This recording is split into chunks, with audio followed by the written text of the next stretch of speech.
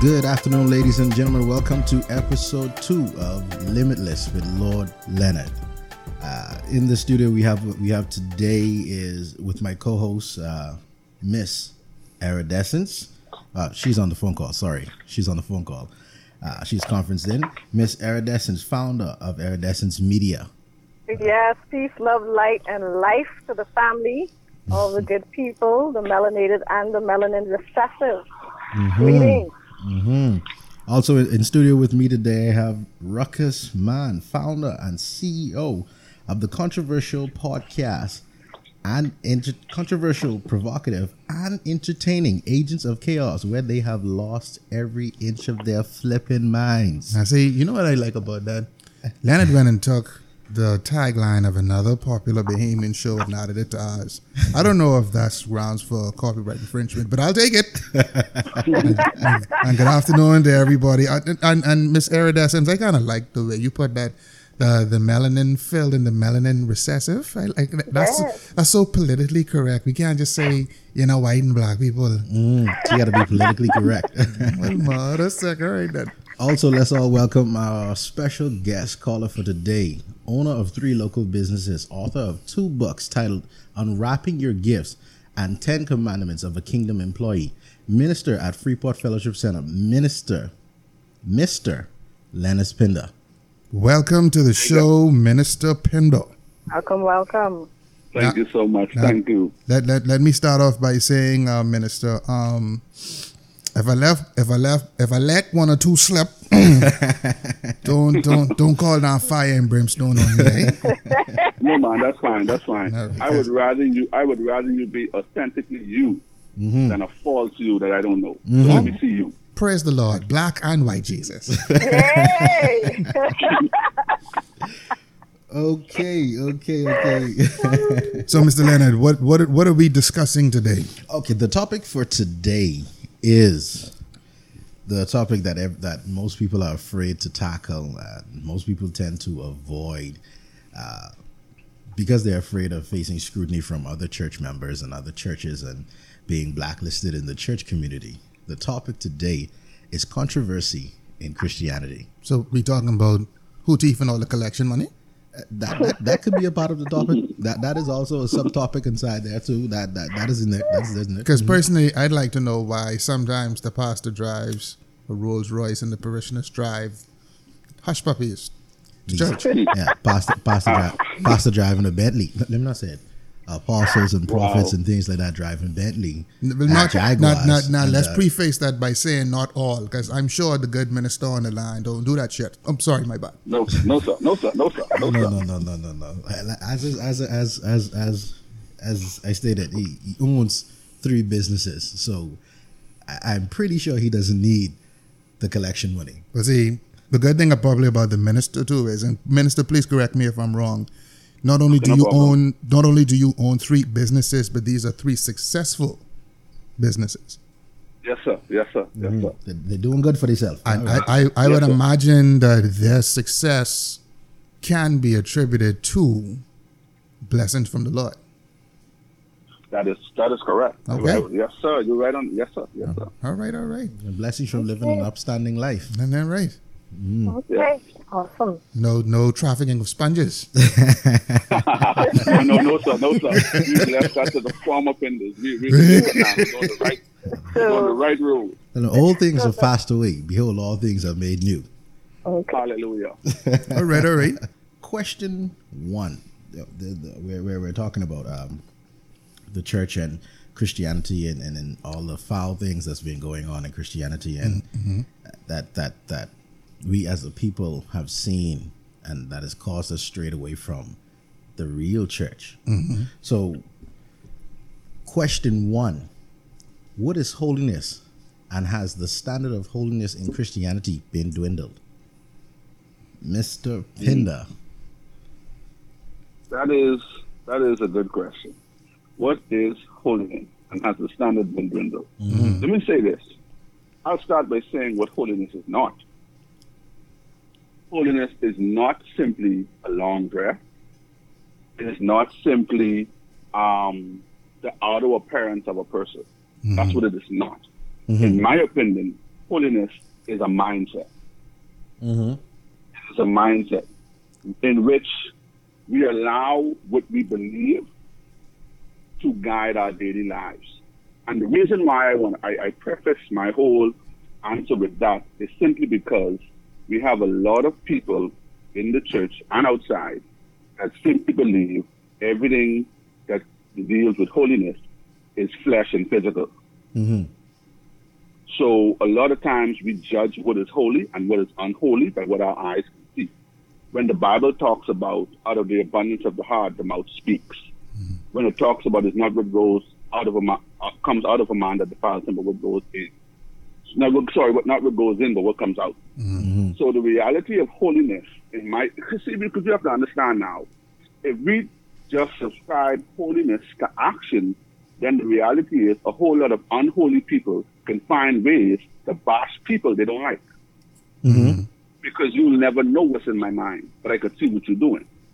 Mm-hmm. And I always tell people, one of the reasons I believe people do what they do in terms of using the holiness bat, I would call it that, to beat people with, is simply because your sin or your actions are worse than mine, or my actions can be done behind closed doors.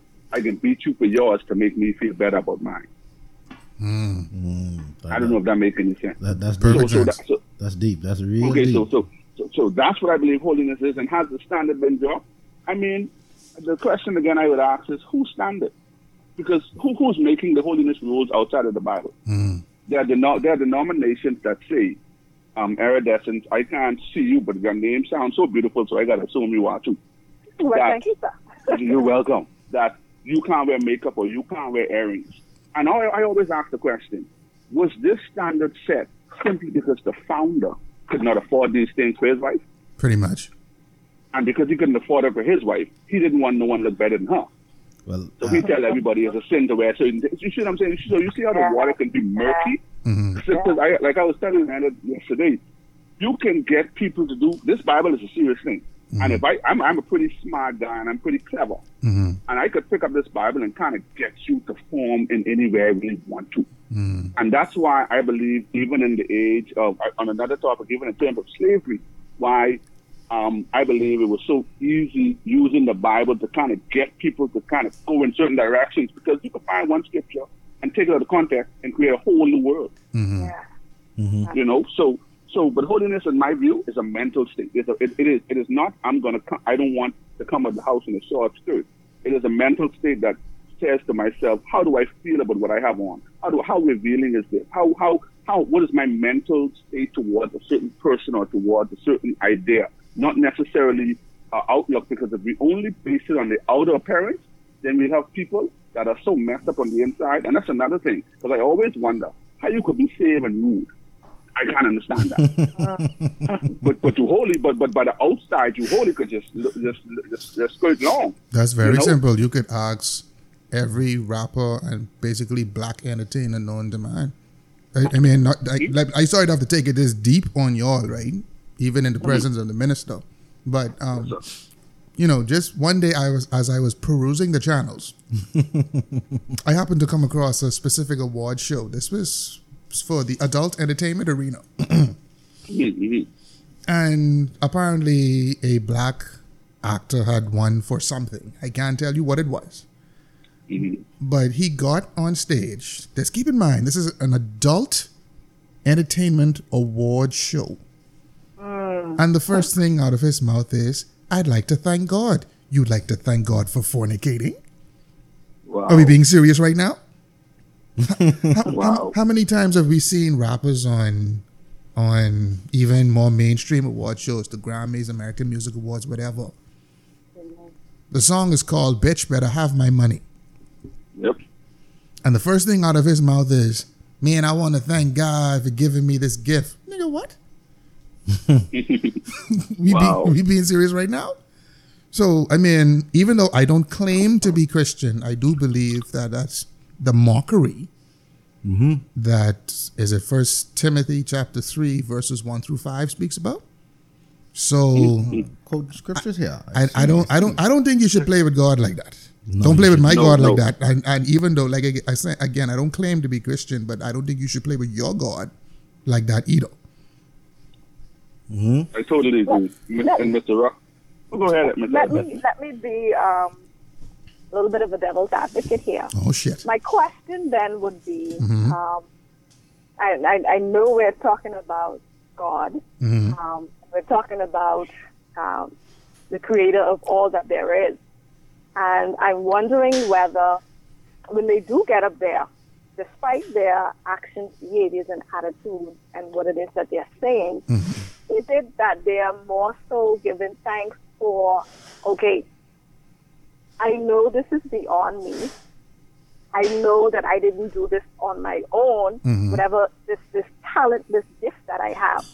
Despite some of the filth that's in it, I have to give thanks to what is much more supreme or greater than myself, to include here that, hey, listen, I recognize that there's something greater. I don't quite see how you could thank God for Black and White Sodomites number 97. I really don't see.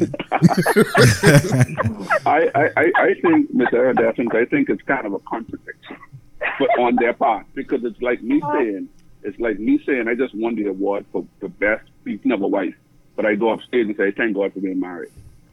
You know, it's kind of it's a contradiction because there has to. Go ahead. What my point of view and all this is, people utilize Jesus to justify. They want to bring Jesus in their mess. And a post I made a few days ago, where there's this lady at a secular concert, and she's wearing something quite very revealing, actually. She's dressed like a slut. and I commented, I said, this can't be real. This she can't be representing Christ like this or whatever and things like that. And I got bashed a whole lot for it. But one of the things one of my friends commented under the post, he said, God nor his angels dwell in filth. Point blank. People try to justify their filth with some verse of the Bible. Like you say, Mr. Pinder, you could take a scripture of the Bible and bend it and twist it to your will or whatever and make other people do what you want them to do. You know? Like a mind control.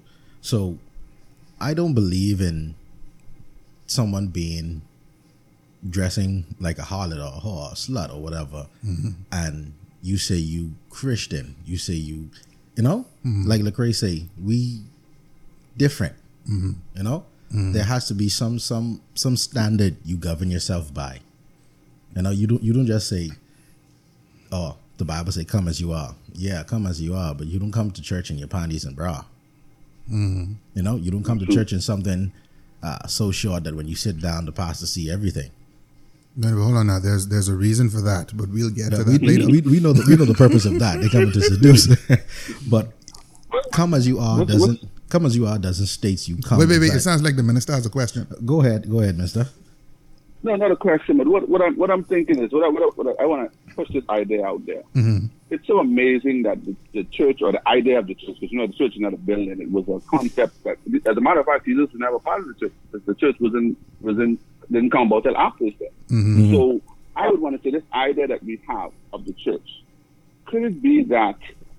I'm not saying could it be. We are the only institution, I believe, that kind of we just rogue and all that idea. If you go to the army and if you enlist in the army, there are certain things you cannot do. There are certain things people that are in the army will not take part in. They will not. They get up 5 o'clock every morning. They ain't gonna mouth back at their superior. They're not gonna do certain things. And it seems like every area has rules and regulations that they follow. And when it comes to the church, is excuse me, but do whatever the hell you want. Yes. And then at the end, say Jesus, do whatever you want, and then at the end, just holler Jesus, and you'll be all right. And that's kind of like the standard I feel like we've upheld. So everyone else is holding that. Even the mafia has a higher standard to say I will not rat if I get locked up. That's my code. And they hold to that. But when it comes to the church, we do things like wherever we go, dress a certain way, do these things, and then in the back of our mind, we still say, oh, I want to thank God. I mean, what God? I mean, the question has now become what God? Because there are many. You know, there are polytheistic views, so we have to really wrestle with that. We may be talking about a God we don't know about. Now, see, I believe that goes back to what Iridescence was saying. You know, they're acknowledging that a higher power is giving these gifts. Now, when they say, I'd like to thank God, like the minister says, who God you talking about? Yeah. May not necessarily be the God that Christianity serves. Like another God. This is my thing. All gifts is given from God. Is what you choose to do with your gift. Now, if wait, let's stop there. Are we sure that all gifts are given from God? That's a wonderful question. Just now, I was thinking, Ruckus, you told me a minister on the clothes and hide. We thinking alike. I believe that's that Pender Bloodcell. Let's attribute it to that. Yes, sir. Because there are some things that I partake in. Let's move on. My belief is all gift is given from God. It's what you choose to do with your gifts. Like, take a case in point for me. If I put my mind to something, I can do it. I would say my gift is being versatile. Now, I could take that gift and be versatile in everything that is negative.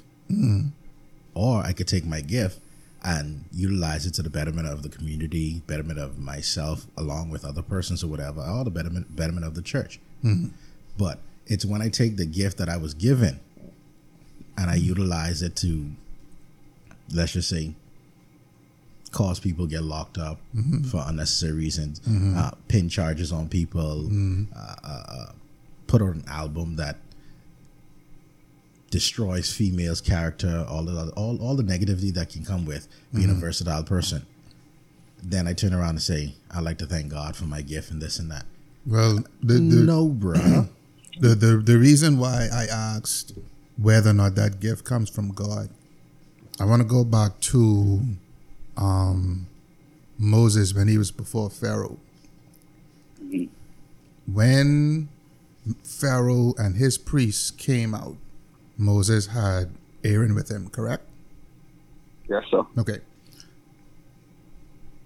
One of the ways Moses and Aaron proved that they were speaking on their God's behalf was they threw their staffs to the ground and they turned into snakes. Pharaoh and his priests, or whatever they are called, they threw their staffs to the ground and they turned into snakes.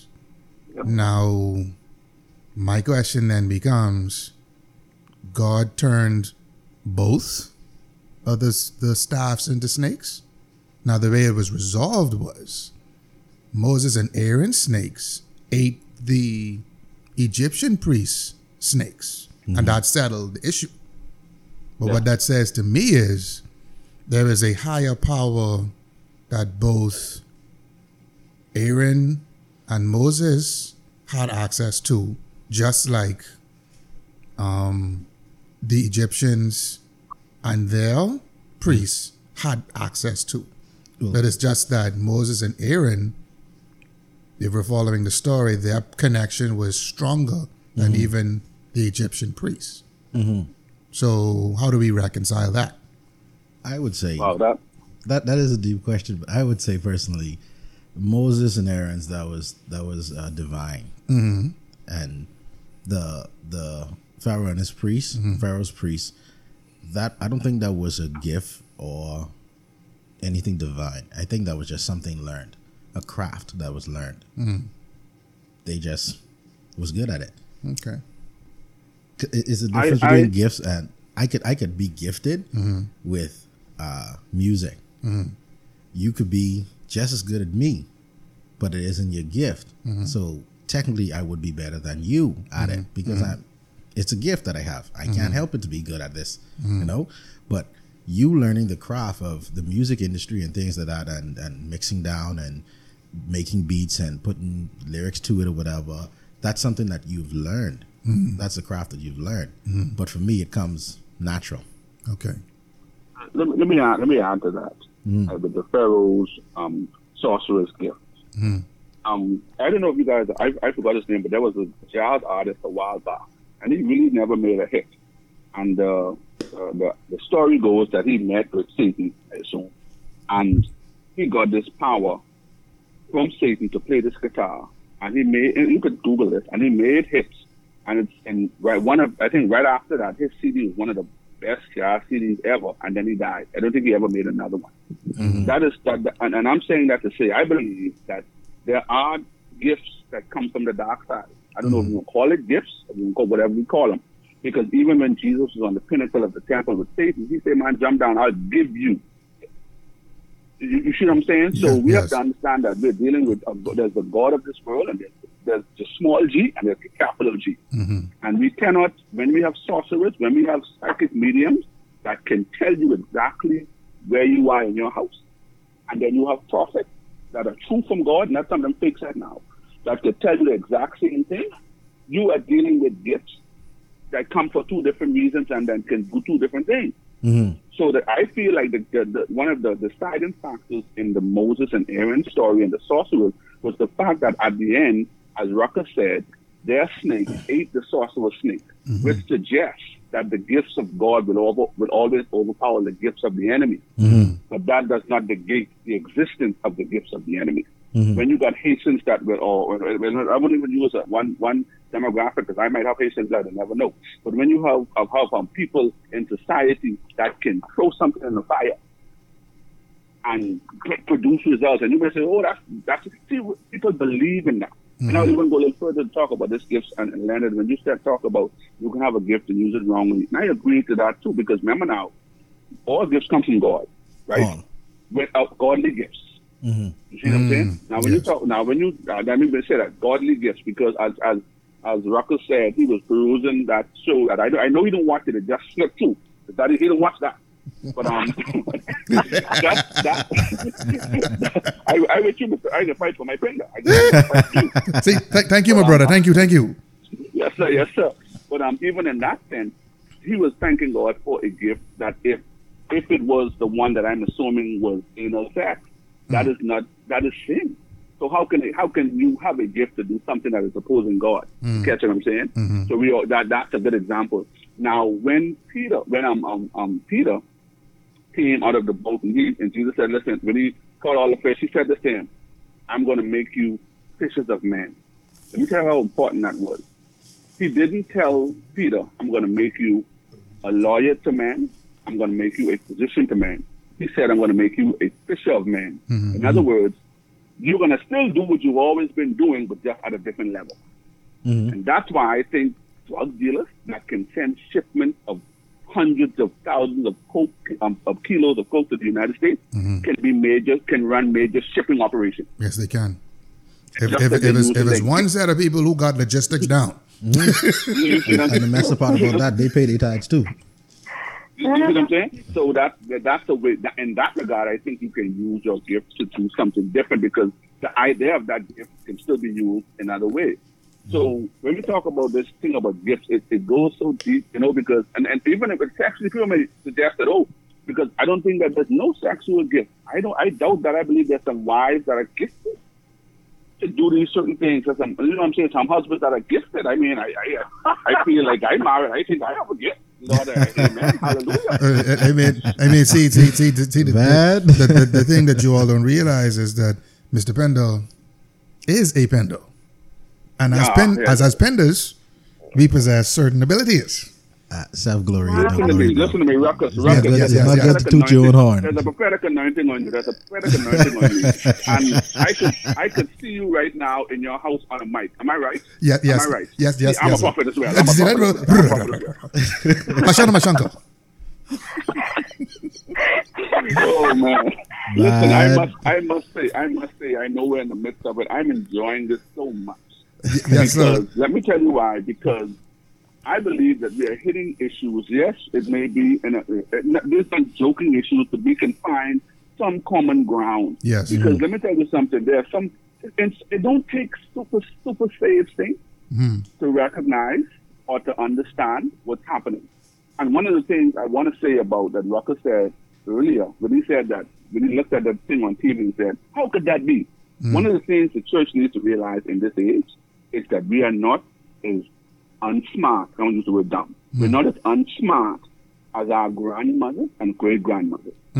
So a lot of times when we talk about this holiness thing, we have to remember, just because someone don't come to church every Sunday or may not, as Rucker said, consider themselves a Christian, does not mean they can't see you full of it.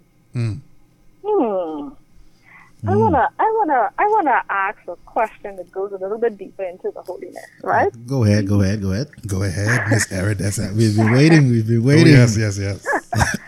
As we shift in our seats. Yeah, as we shift in our seats and prep for this question. Yes. It's interesting. We're talking about holiness, and sometimes I can run out. I like to go a little bit deeper into the etymology and the origin of words. Now watch these big words now. When you look at holy and where it came from, it's supposed to be coming from the German origin, the German word for whole, WHOLE. Thank you for clarifying that. Talking about entirely, totally, altogether, right? Yeah. So one thing that I've recognized, especially in reference to the church, now if we're talking about wholeness, wholeness in my mind has a lot to do with being integrated, right? So wholeness having to do with, if we're talking about the human being, we're talking about persons in church. If we should consider one holy, thinking about that or where the word originates, then when it comes to other aspects of themselves, their mental, emotional, and physical health, in addition to the spiritual, then once those things are in sync and integrated, I can see, well, okay, this is wholeness, right? One thing I've recognized with the church is, and yes, definitely everyone has their realm, right? So the church would, quote unquote, be focused on the spiritual realm. However, there's something about putting no emphasis or no integration of those other dimensions, being the emotion, the mental, the physical aspect. Because again, now, mind you, when we talk about the Bible talks about the body being filthy rags. Now, if that is the truth, then that would be a contradiction to holiness or wholeness. Because you have to integrate these bodies. The spirit and the physical body are separate entities. They're all one and the same. So my question would be, I was just about to say, I know there's a question in there somewhere. Boy, you're going to the bowels for this question. My question would be, how do we justify or really get a true definition of holiness when we are disregarding all of those other elements, especially in Christendom? I believe we let that. Does that make any sense? Yes, it does. And I think we let the good minister start with that because I got to climb up from the pits for that one. Yeah. I got to make my way to the top. Listen, that iridescence. Let me say this first. That question that you just, or the way you elaborated on that was done so well, and it says so much about really what holiness is and that element of wholeness. And to kind of connect it, not to take away from the question, because you brought up a whole other element like this, but to connect it with the mental state. And that's why I tell a lot of people, because the one thing that's going to stay with you in the whole area, the totality of your life is your mind. You can never take that out. Yeah. So that's why. My thing is, when you said wholeness, it talks about the totality. It talks about the whole life. It talks about how we treat our bodies. Not only what we wear, but I'm talking about the fact that, I don't know if you've noticed this, and I always tell people this, there are many Christians that are overweight. That's an oxymoronic to me. Because you could fast and pray, but you don't know how to put the fog down and start eating chicken rice. We are disproportionately, as a church, or I'm going to say as an organization, unhealthy. Absolutely. Let me give you a scripture. 3 John, verse 2, chapter 2 says, "Beloved, I wish above all things that you may prosper and be in health, even as your soul prospers. Now, this is this totality. He said, now listen, man, I don't just want you to be in health. I wish above all things that thou may prosper and be in health. Even as your soul prosper, we stop at prosper. We don't go in health and we don't go to soul. You see what I'm saying? We deal with certain elements, and I was telling Landis yesterday, that is why I have a problem. Let me tell you how funny I is, how I think. If I see someone on the road running, right?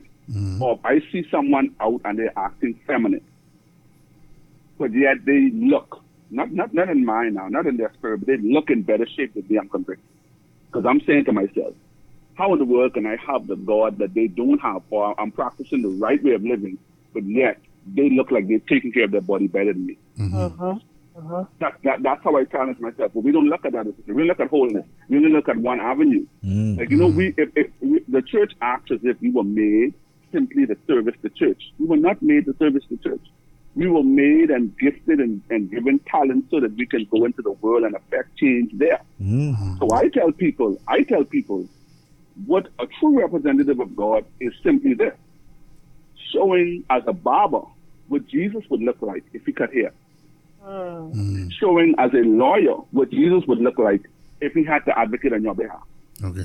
So we can't just confine him to the church. This thing of holiness goes beyond that scope.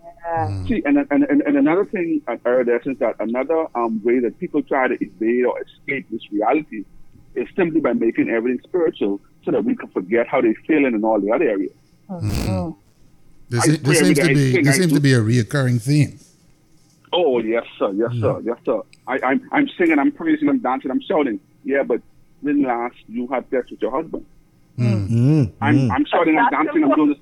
Yes, it is very. And we don't talk about that in the church. When last have you dealt with your children? When last have you looked at your bank account and see if you really give that seed because you may not afford it? Preach, Pastor, preach. You're talking to him. How have we done? When have we looked at the totality of life? Because the Bible says there should be above all things that you are in health, and you would prosper, even as your soul prospering. There is something wrong with someone that says, "I'm prospering in my soul," but your life is in shambles. We got all kind of quotable shit coming out of this show today. Oh yeah. What? Wow. You know what? I've actually never looked at it from that standpoint. You know, that is, I can truly say that is the totality of holiness. If you look at it in that aspect. I want to touch on something that Iridescence said that I want to kind of explore just a tiny bit. Iridescence, correct me if I'm wrong, you did mention that in looking at the Bible, there's with it being incomplete, how could it give a complete description or explanation of holiness? Did I hear that correctly? In the ballpark. Okay. Yeah. I would put to everyone the reason why it's not complete in its description, that's by design. You can't ever know the completion of it, because if you follow Christianity, you could never know all the ways of God. That will take you a lifetime, and then a lifetime on top of that. Times that by 10. So if you spend your time wisely by pursuing the holiness that the Bible projects, maybe you will keep yourself out of trouble, and your mind will be so occupied that the gifts of the devil don't rear their ugly heads and say, "Hey, you know, you have a talent for juicing. Why did you come over to the dark side and let's see if we could fester this talent a little more? Hey, you have a talent for trafficking the white. Let's see if we could fester this talent. Hey, you have a talent for shooting people in the head. You would make an excellent assassin." Touching on that same subject as Jasmine stated, the Bible being incomplete, and what I hear a lot from pastors on the international scale, everybody has this thing about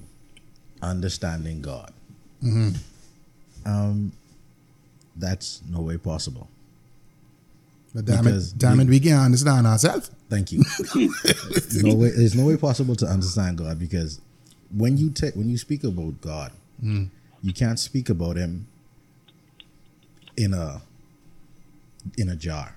No. When mentioning God, you always have to remember and realize that God is infinite. Mm-hmm. How can a finite brain... God is limitless? Limitless. Sounds like He's infinite. He's limitless.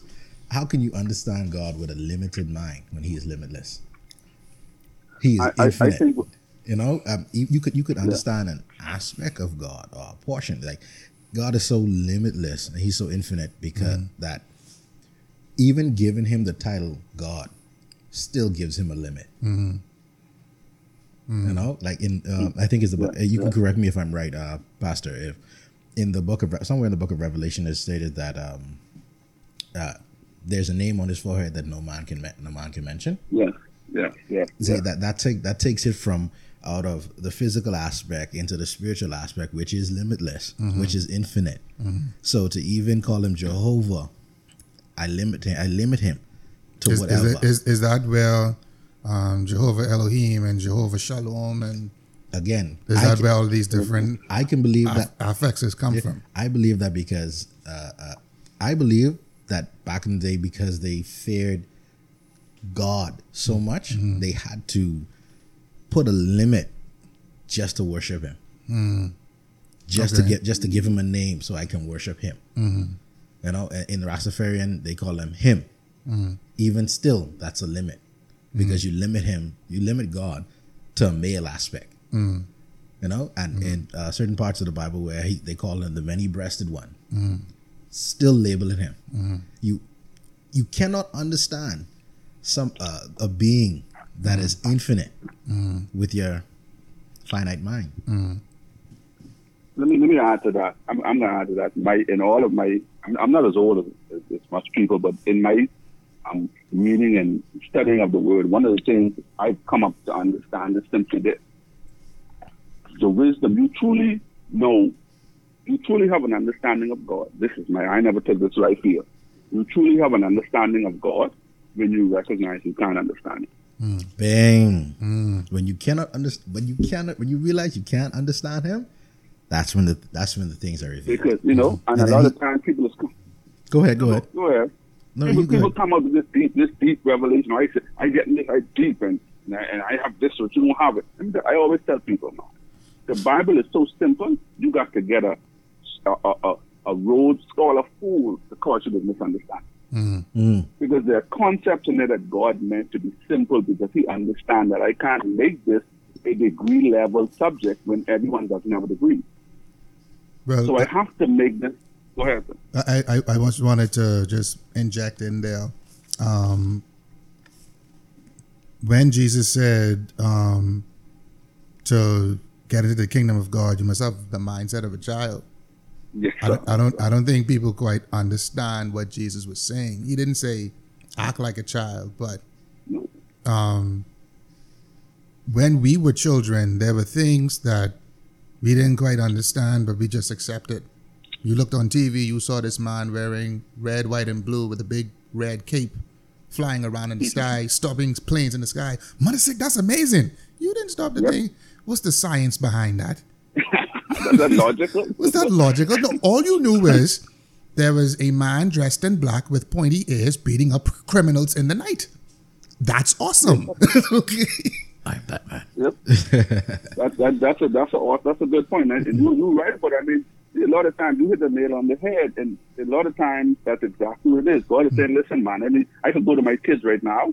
I have two daughters, one 12 and one 8. I can go to them right now. We lock down, clean up, and I can tell them, you're all parking there and stay tomorrow. And with all that's going on around them, my 12-year-old, she's 13 now. She's a little more, she may say, my daddy, you can get this locked down. But my 8-year-old, she can park. She said, I'm really going tomorrow, and she's going to ride me about that, because why? She believes and trusts in my word so much that she ain't going to investigate it. And I believe that's what, I just say something that just came to me, because I think you have this come to me, you and the Holy Spirit. But she's going to say that, right? She's going to believe my words. And that's what God wants us to do with him. Could it be possible that there are people in the church that have ulterior motives, that understand people's need to believe something, so they try to get in between them and God and get them to believe them over God? That's how Jim Jones get them to read the Kool-Aid. Yes. That's how a lot of people now would give their shirt off their back for their pastor when the pastor got a closet full of shirts. Because I'm not going. I don't want to understand God no more because my leader now is enough for me. And this may be another question. But that's kind of where we are now. So, and a lot of times, like I was telling you yesterday, people love to keep you ignorant because keeping you ignorant will always make them smart than you. Okay. That's fair enough. So go ahead, because we're still holding it. You ain't asked the second question. I was just about to get to the second question. That one was a little hot. That was a little hot indeed. Yeah. So it's fair to say that the standard of holiness in people is dwindled down. That's my. Yeah, but let me add this as well. Let me add this with Erida's question as well. When we look at the totality of the Bible, there's some things that Jesus cannot teach us. Because I always tell people will say, well, like me, I want a house, I have businesses, I want to tell my kids, tell my daughter, I hope you go to Harvard, I hope they have all this stuff. And people may look at me and be like, oh, why you want money? Because another thing now, a lot of times we equate holiness with poverty. So the less you have, the more holy you are. So that's another demonic thing there. Like that people thinking if I don't work and if I pay my bill every week and if I can't meet my needs, I closer to him. Rubbish. Rubbish. Yeah, that is bullshit. Total bullshit of the highest order. Yes. So my thing is, when we deal with that, we have to understand that Jesus, they might say, well, you're being like Christ. I can't really, in essence, in the totality of my life, be like Jesus. Let me tell you why. He ain't had a wife who can get mad at like at all. He ain't had children who can tell me my ability. So there are certain aspects I need to get as a man. Now, mind you, Jesus will teach us how to deal with all things. And he says, the Bible says, soft answer to is very wrath. He talks about how to deal with each other and how to live with each other. So the wisdom that he has is great, but we have to understand in certain areas of life. That's why we need to not only search the scriptures, but that's why we need to have people that understand. Hey, I don't know all this stuff. And one of the greatest, and you'll get ministers come on this, and I'm not trying to hit no one or saying I'm the best because some scriptures I may not even know all of them. I don't know as much as a lot of guys. But I would say this, I'm never too big to say, well, what, Ruckus, I don't really know. Yeah. That's something that I don't, and a lot of times we think we have to have the answers for everything. I've found comfort in saying, and I think it's the most powerful statement. I don't know. See, that's that. We learn every day. So yeah, that's my last input. There's certain things we can't learn. We have to learn it. We have to go into the Bible after, and that's why someone said a preacher said I only read my Bible. The only thing in my library. Not library. Library. It's my Bible. That's the behemoth talking. Library. Already, yeah. It's my Bible. Well, how are you equipped to help people? You got to read theology. You got to read law. You got to read widely. You got to read the newspaper. To be a great preacher or communicator, you got to have the Bible in one hand and the newspaper in the other. Because I'm always struck at how you are so anointed to preach the gospel without touching social issues. See, they go hand in hand. But there's a script. If only thing in this closet is the Bible, then the Bible instructed him. It says, "In all thy ways, in all thy getting, get wisdom, knowledge, and understanding." Because boy, we'll be here for the next 3 hours. Yeah. What's your next question? The next question. That's the next question. The first one was really nice. The discussion on that one was really nice.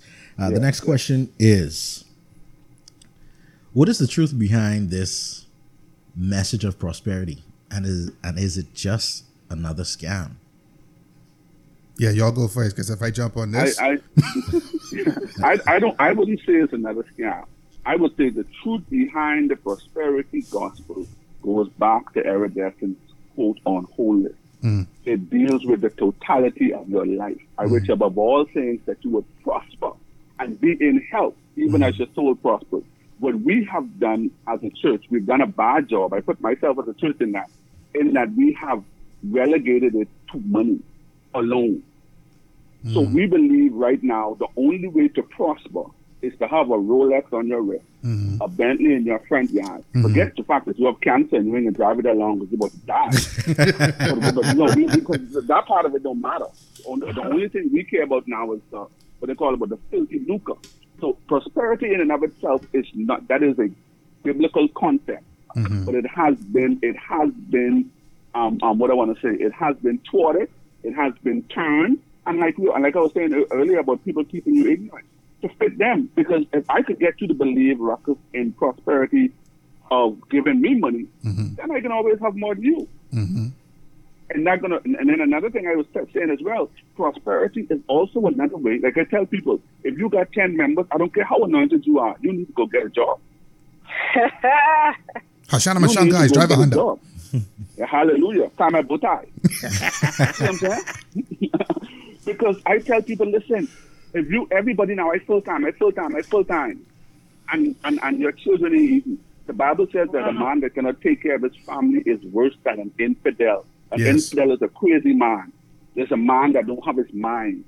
So my thing about it is, when it comes to prosperity, a lot of times we lean as preachers on this prosperity arm because we're lazy. I tell people where I am in my life now, where God is taking me. There's some other things I'm doing that I can't share because church people can't handle it. But where God taking me now, I could go to any pulpit, Ruckus, and say what I want to say and leave and tell you, keep your money. I got all right. But if I got to lean for your offering, I got to lean for your doctrine too. Oh Lord, God help me. So if I know I come into your church, and if I don't get this 10, because remember now, this church thing just deep. I as a person been in 10,000 member church, 8,000 member church preaching. I know how this money thing go now. This could be good. This is a good little thing here. But you have to also remember, you go in some of these fellas' churches and some of them foodie, you can't touch that. Wow. But the reality of it is, when you are total and whole, or you try to build your life where prosperity in your life occurs in all areas, then I'm bound by that. I'll come to your church and say whatever I feel, and if you keep your offering, I still can get home first class. There you go. But that's one of the, so the totality of it is, so to answer that question, we've made about money so that people can live a lazy life off the backs of others. You know, what's interesting about that, and why, well, Mr. Pindle always had my respect simply because he's a Pindle. Praise the Lord. Praise the Lord. But in from where I sit and I look at, you know, this Christianity in general, I've not heard much people say that. I've never really heard a minister say the church has done a bad job. And I think for all of us, you know, the first step towards healing is admission. Absolutely. Yep. So the thing is, the people leading the different churches are human just like us. They make mistakes and they mess up. Now, if you can't admit that, maybe you should not be in that position. Yeah. And there's also a responsibility of society, because we are very quick to point out the hypocrisies of persons that claim to be religious leaders. But now, if they genuinely say, listen, I messed up, I made a mistake, I'm asking for forgiveness, we as a society have a duty to at least consider it. Now, I don't mean no Jimmy Swaggart crocodile tears, because that was some bullshit. We ain't talking about that. See, in relation to that, I think ministers and pastors are scared to admit they're wrong and fear for losing members, because truth be told, if a scandal come out today, God forbid, let me use you as an example, Mr. Pinder. No. Fine, you will find someone else. You will find someone else. My defender. Mr. Roller, Mr. James. Yeah. Let's just say Mr. This and Mr. So-and-so. Scandal comes out about him molesting children in the church. And he admits that, hey, I have a problem. I'm seeking help and this and that. But see, if I guarantee you. Hold on, if he molesting children, head shot him. You know, let me That's tell cool. you, let me say what hinders the acceptance of forgiveness. I'll say this. One of the things is you can never rough up a man when he says I'm sorry. It can be very tough. You ever get in an argument with someone, the minute you say you're sorry, it's very difficult for him to continue and mean it. But some Yes. people don't mean it. Yes. But let me tell you where the problem comes. That's the Jimmy Swaggart you talked about. When Jimmy Swaggart got, when there was a guy with the name of, what is his name? There was another televangelist, I can remember it. From back in the day, he was big too. Was And it was it Billy Graham? No, not Billy. Billy Graham was clean on leg. I know, they don't find nothing on Billy. Yeah, But you're gonna know this guy. You're gonna know this guy, man. He was big before big was big. Like, he was really big. And him and his wife had a little show on TV. They used to do like more of a teaching show. And he got in some trouble. And it was Jimmy Swaggart. Jimmy Swaggart said that he was worse than a cancer. Yes, I remember that. I know who you mean. He was, Wow. yeah, like, we're going to get that Yes. name. He was worse. So when his time came, that's why, as Rucker said, them crocodiles hairs didn't mean nothing. So my thing about acceptance and being able to say that you're sorry and being able to admit that you were wrong is, how did you deal with the brother who was wrong? How did you handle the misstep of the other person? Because a lot of times people can't say they're sorry because they do too much damage. You look at Eddie, even with Eddie Long, and I don't know Eddie Long situation. I don't know what happened. I wasn't a fly on the wall. But I do know this. Eddie Long was leading the gay marches in Atlanta Yeah. against it. So my thing about it is, people will always be skeptical of your admission of guilt or your being sorry when you've been the perpetrator of ill will to so many people. Oh, wow. And that's one of the reasons why, because in the holiness doctrine now, the holiness preaching, we attribute that to, I can mash some corn, you're all this and you're all that and you're all this and you're all that. That's how, and if you do that kind of preaching, my God, you're the holiness preacher. But half of the time, the most people that do those things in the pulpit, my pastor, I'm going to say this, my pastor is Frederick Macapine. You may know him, very controversial figure. And Yeah, I'm a minister in it. we may have heard of him. Yes. That's Michael Pine. Yes, sir. I'm a minister in this church. And one of the things he told me from the preaching ministry, because I preached all over the world. Even before I went to that church, I preached. And one of the things he said to me, I'll never forget, he said to me, son, whenever you go in that pulpit, if you ain't pastor, don't touch it. You ain't anointed for that. You ain't anointed to mash somebody for sleeping with other people if you just come out of bed last night. Leave that. Preach on something else. And that's not saying that you are, you know what I mean, you are an imposter. That's just being real. Because oftentimes God will always expose in you what you dealt with harshly in others. So basically, the old adage was done in the dark. Will come to the Will light. come to the light. Interestingly, as I was listening, I'd like to kind of just say something that might be a little bit off. I know a lot of times we use the word forgiveness, and I think a lot of person doesn't know what forgiveness really is and what it really means and what it's actually really for. A lot of times, and I think the concept is, once I say that I've forgiven this person, then everything goes back to what it was. Once I say I'm sorry, everything goes back to what it was. And I think the reality is, you can forgive a person, but it doesn't mean that they take that same role in your life that they did prior to whatever the offense was. And of course, you have to use discretion with how you handle the matter. I think a lot of times we talk about forgiveness and but we don't talk about what it looks like and handling it and the variations of, okay, so let's use the pedophile scenario. If you had a leader that was leading a church of people and they were involved in messing with children, right? I know for a lot of people, obviously, that's going to be something very difficult to forgive, right? I think that's across the board. Yes. Some people may think forgiveness looks like give that person some time and then you let them get back into that same space. Mr. Tindler, elaborate on that for us, please. Okay. I'll start by saying this. Forgiveness does not, forgiveness in a situation like that or any other situation does not remove the consequences.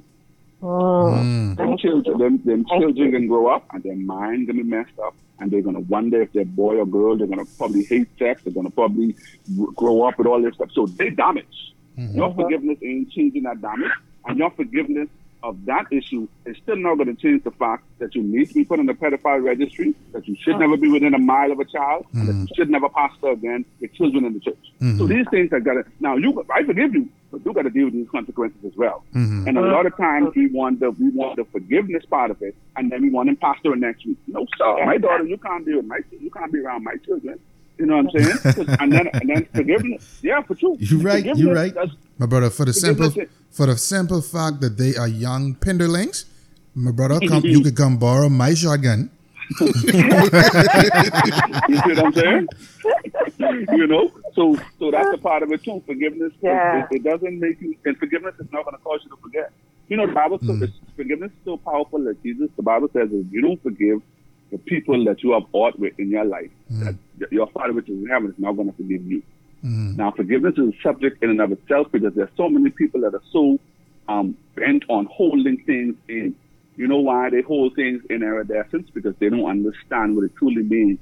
They think that it means I got to forgive you and still be around you. I don't mean that. I could set myself free from the situation that you put me in and never be around you again. Because my forgiveness, you know what I'm saying? Because now I'm a human, and what that means is, as a child, every time I see Pastor Bobo, I didn't think what he do to me. Yeah, exactly. Yeah. So that from that part of forgiveness, and I feel like we have to understand that your consequences. Listen, if I come out, if we was on a live step and I pull out a gun and say the Spirit tells me shoot or kill you all, I can forgive your family as much as I want. Fox Hill is my thought. Yeah. Or the behind. You know what I'm saying? So and so my thing is, it does not negate what you've done. Now you may get some. It may help, and then forgiveness is just for you. Forgiveness is for your well-being. Just for you to say, you know what? Let me get this off my chest. I don't want to carry this around any longer. I don't want to succumb to this. I don't want to, because that's why we always talk about this with relationships and marriage. I hope you have a question on marriage, but we always talk about relationships and marriage. With the church. And my thing about it is that's why we carry so much divorce. The divorce rate is so high, not because you and your second partner didn't make it. You know, it's because you never get over what happened with the first partner. You treating the second one like the first one.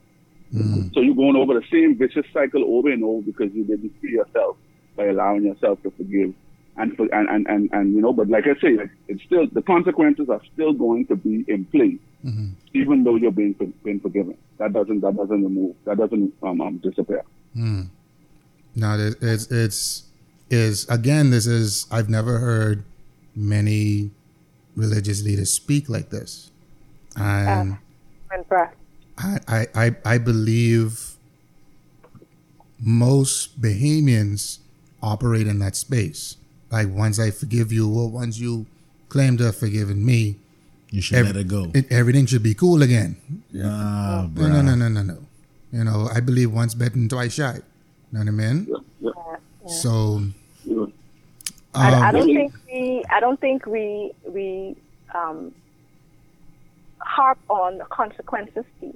Yes. Because I think we are a people that doesn't necessarily like to take accountability. So we fail to recognize the law of consequence. Every action has a consequence, whether it's positive or negative.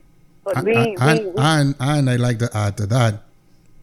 Every action has a consequence, and just because you don't think you deserve the consequences, or you can't handle the consequences, or to take it even a step further, not because you have a relationship with your God makes you exempt from the consequences. See, that is so true.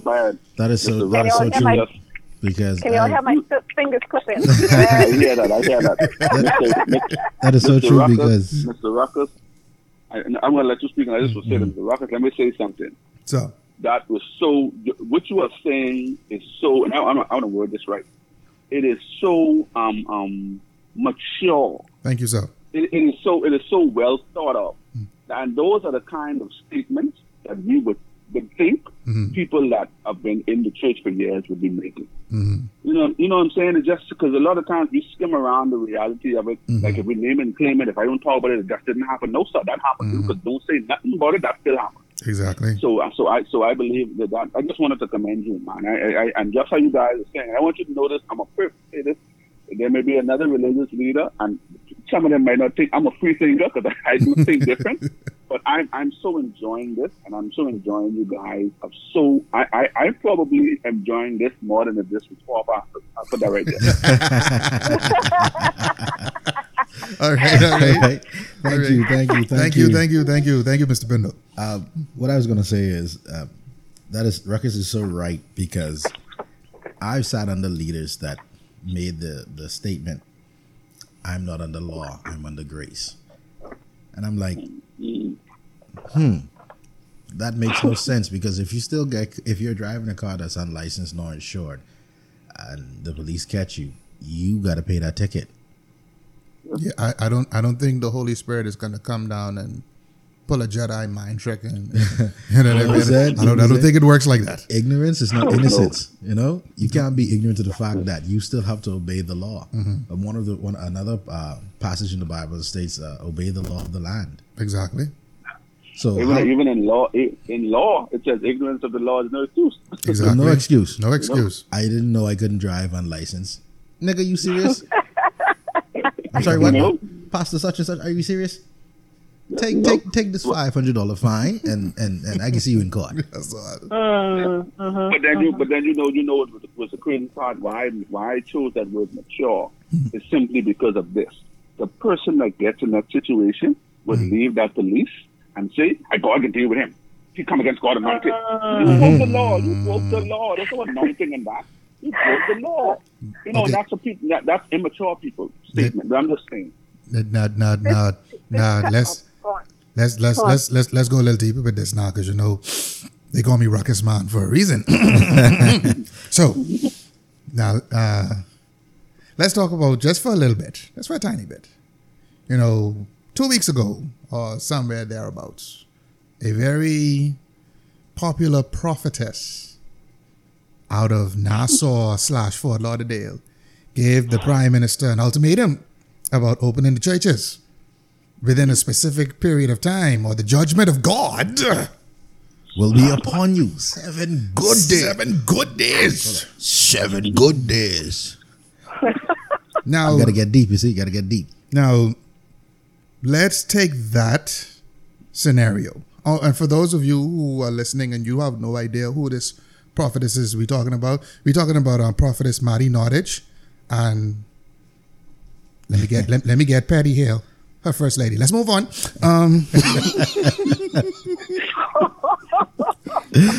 Wow. So but in all seriousness, let's take something like that. Mr. Pindle, could she make the claim that she's operating in grace, in your opinion now? Yeah, in my opinion, yes. In my opinion, you know, like, people are going to listen to this and they're going to say all, but in my opinion, I do not believe that operating in grace gives you the right to negate what I would call not only common sense. I wouldn't say that, but I would say the Bible also says that you must render the Caesar what is Caesar. So it does not give you the right to come up against leaders that are put over you, and most of us would say by God. That's how they got there. He puts up one, he pulls down another. So I don't believe that gives you the grace to say, because we got to be careful, Ruckus, now, because when you open the door for that, then people can believe they got the grace to say whatever they feel. Why? You know, and that's the dangerous part. And then you can't, and I always say this, people always feel as if you can't touch them whenever they say God says. So that's, people just hide behind that. God says. So I could tell you, I could talk to you as bad as I want. Once I say God say at the end, you can't touch it. Okay. And I don't feel that gives you the right to do that. And I put a post on my Facebook, a pretty lengthy post, and I said simply this, man. For the liquor stores to be open and the churches to be closed under the circumstances, in my book, I don't see a problem with it. Let me tell you why. If the liquor stores are doing curbside sales, I mean, the people coming up, riding on the curb, and people bringing the alcohol out.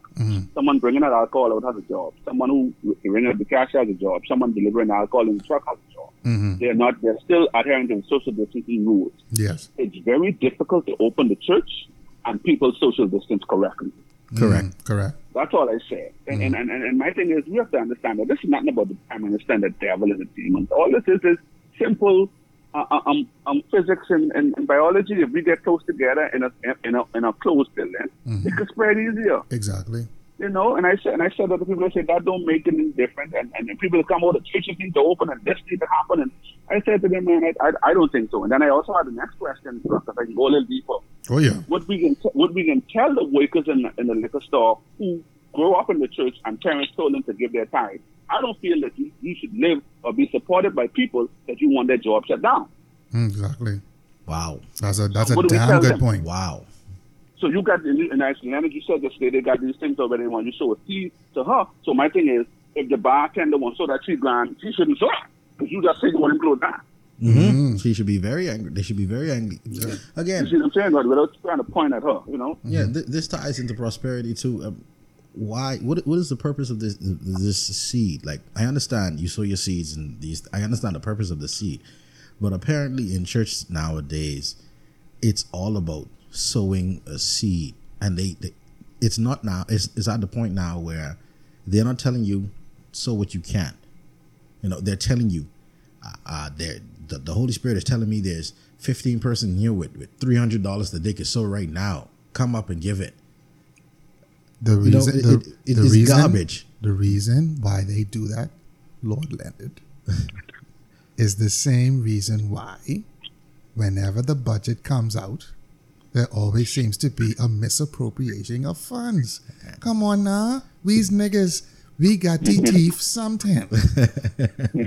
But it is really out of hand. This seed sowing thing. I understand the purpose of it, and I've seen in my personal life the benefits of sowing a seed into fertile ground or whatever. But come on, if the world is in a pandemic and everybody's out of a job, how is it that you can tell me I'm a sow a minimum of $300 or up? You have to be seriously mixed up. One part of that, though, I would hit at. See, the average church that pushes seed, and I'm not hitting no one, but I'm saying from my experience, and I'm well experienced, average church that pushes seed don't push fiscal financial responsibility. Facts. So if you're not pushing the fact that I need to have a budget, I need to save, you're just telling me give. Because if you are pushing the fiscal financial responsibility that I have, then none of us you wouldn't even come to me and ask me, because you should be smart and well to know that in this time I need to have certain things together. Now, I say this: if you have a job and you're paying and you are part of a church, you pay your time. Yeah, you have a job. You know what I mean? If you, that's fine. Yes. But I don't feel as if you need to take more from someone in this kind of time than in regular times. You know what I mean? But we've gotten a hand with this seed thing. I've been in churches, and I tell you, I'm well versed. I've been in churches where I've asked for seed. I've been in churches in the U.S. I've asked for seed. And let me tell you, I always say this, and I wish I could find a tape to show you. I always have a disclaimer. I said, not because you don't give me and God ain't gonna bless you. Not because you sow me and you can get it, because you can't live any kind of way and think at all about it and change the consequences of your actions. So I do a disclaimer, and then I say to them, now you're open to sow. And what's so amazing is the response. There's so much people that give because they understand all the honesty of my heart. I can tell you, you don't have to do this. I don't want to coerce you into do this. Because anything you do that you didn't want to do, I don't see how God can bless that. And I've been in churches and pastors have said, I see a seed and I want this seed. And I can be honest with you guys. I never tell nobody, but I can tell you all. I just have it in my pocket and I ain't moving a step. My nigga. Because I'm not interested in games. I'd rather you come out to church and tell me, really, by listening to me, I want to get one suit and I ain't got no money. Here, go buy with suit. Don't play games with people, man. Just be honest. Yes. Be honest that, you know what I'm saying? And because we're not honest, we got to do gimmicks and jump through hoops and sell holy water and cloths and all these other things. Just be honest. The church needs money and we ain't got nothing to help us. $600 for a prayer and deliverance. $600. I had no idea. I had no idea that sanctification and salvation came at a price. The last I checked, salvation was free. You know, and actually where that comes from the Catholic Church, because you know the Catholic Church, you could pay for your sin to be wiped away. Oh yeah, and that's a whole set of it. And I just said, I hope you're not all these Catholics. I mean, I'm just saying. Hold on. Even if you are Catholic and you're listening to this, if you real about yourself, I mean, the truth is not an offense. No, and if you think that paying seed going to be penance, they call it. I think I'm not sure. Against your sin. I think that part of it came from Greece, where you pay your way. But you might as well just give it to me. Let me pray. One time. Yeah, one time. Just make it tell you the truth. And another thing too, and I'll say that even as how I said fiscal responsibility, this is another element that as the church, we don't really deal with. Mental health. Plenty of people crazy, you know. You're damn skipper. Like I always say we don't deal with mental health. We tell people, oh, come, you got a demon. No, you ain't got a demon. You need to go see a psychiatrist. Exactly. Oh, wait. Let me clip my fingers once again. And I clip my fingers once again because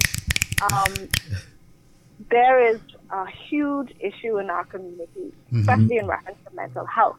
Speak on it. A lot of times, I do know you have persons that their family, oh, this is a demon. We got to take you to pastor.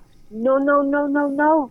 Pastor might could pray for you, but that's not going to change the issue here. This is a mental health issue. Yes. And so that goes into even what I was mentioning earlier about just neglecting the other dimensions of us, which would be that mental, emotional, so on and so forth. Like, I am so thrilled to hear that come out of the mouth of a pastor. Thank you, Pastor Tinder. You're welcome. I want to add something to that too, right? Okay, let's just say, for the sake of argument, right, that person has a demon. Okay, just hypothetically. Who is to say that the pastor has the strength and the qualifications to get rid of this demon? That's a whole nother topic, bro. All together. Because what you don't want, you know what that's like? That's like you as an untrained fighter getting in the ring with Mike Tyson. And you figure, well, I have fists and he have fists. He could punch, I could punch. I stand a chance. No, that's your ass, Mr. Postman. So I like to touch on that. I like to touch on the topic what Jasmine said, as Miss Iridescent said, as with mental health and things like that. There is, while I was doing my studies, when I was deep into Christianity, while I was doing my studies, it was something I came across, and they call it it's like spiritually insane or religious insane. Some type of it's a mental health that comes as because you dedicated so much to church, or you do so much rituals and things like that, that it goes not just beyond Christianity, it goes beyond Christianity, even to other religions and other beliefs and other ways of life. You spend so much time doing this and practicing this and studying that or whatever, that you forsake your well-being. And like Mr. Pinder stated, the Bible says, I wish that you prosper even as your soul prosper. So the mental health for spiritual people is really at risk, simply because we don't practice a balanced life. Everything like right now, people are going crazy because they want to go to church. Like you what are you without the church? Can you sustain yourself without the church? I'm not meaning sustaining yourself financially or whatever. Can you handle do you have the mental fortitude to be all right? You know? I do have a life outside of church. That doesn't mean going out and partying and things like that. No, develop a hobby, something that you love to do or whatever. You could love to go to church all you want, but at some point in time, you need to have a life outside of church, and that doesn't include work and dealing with your kids. As a whole, as a person, I would put to persons as well.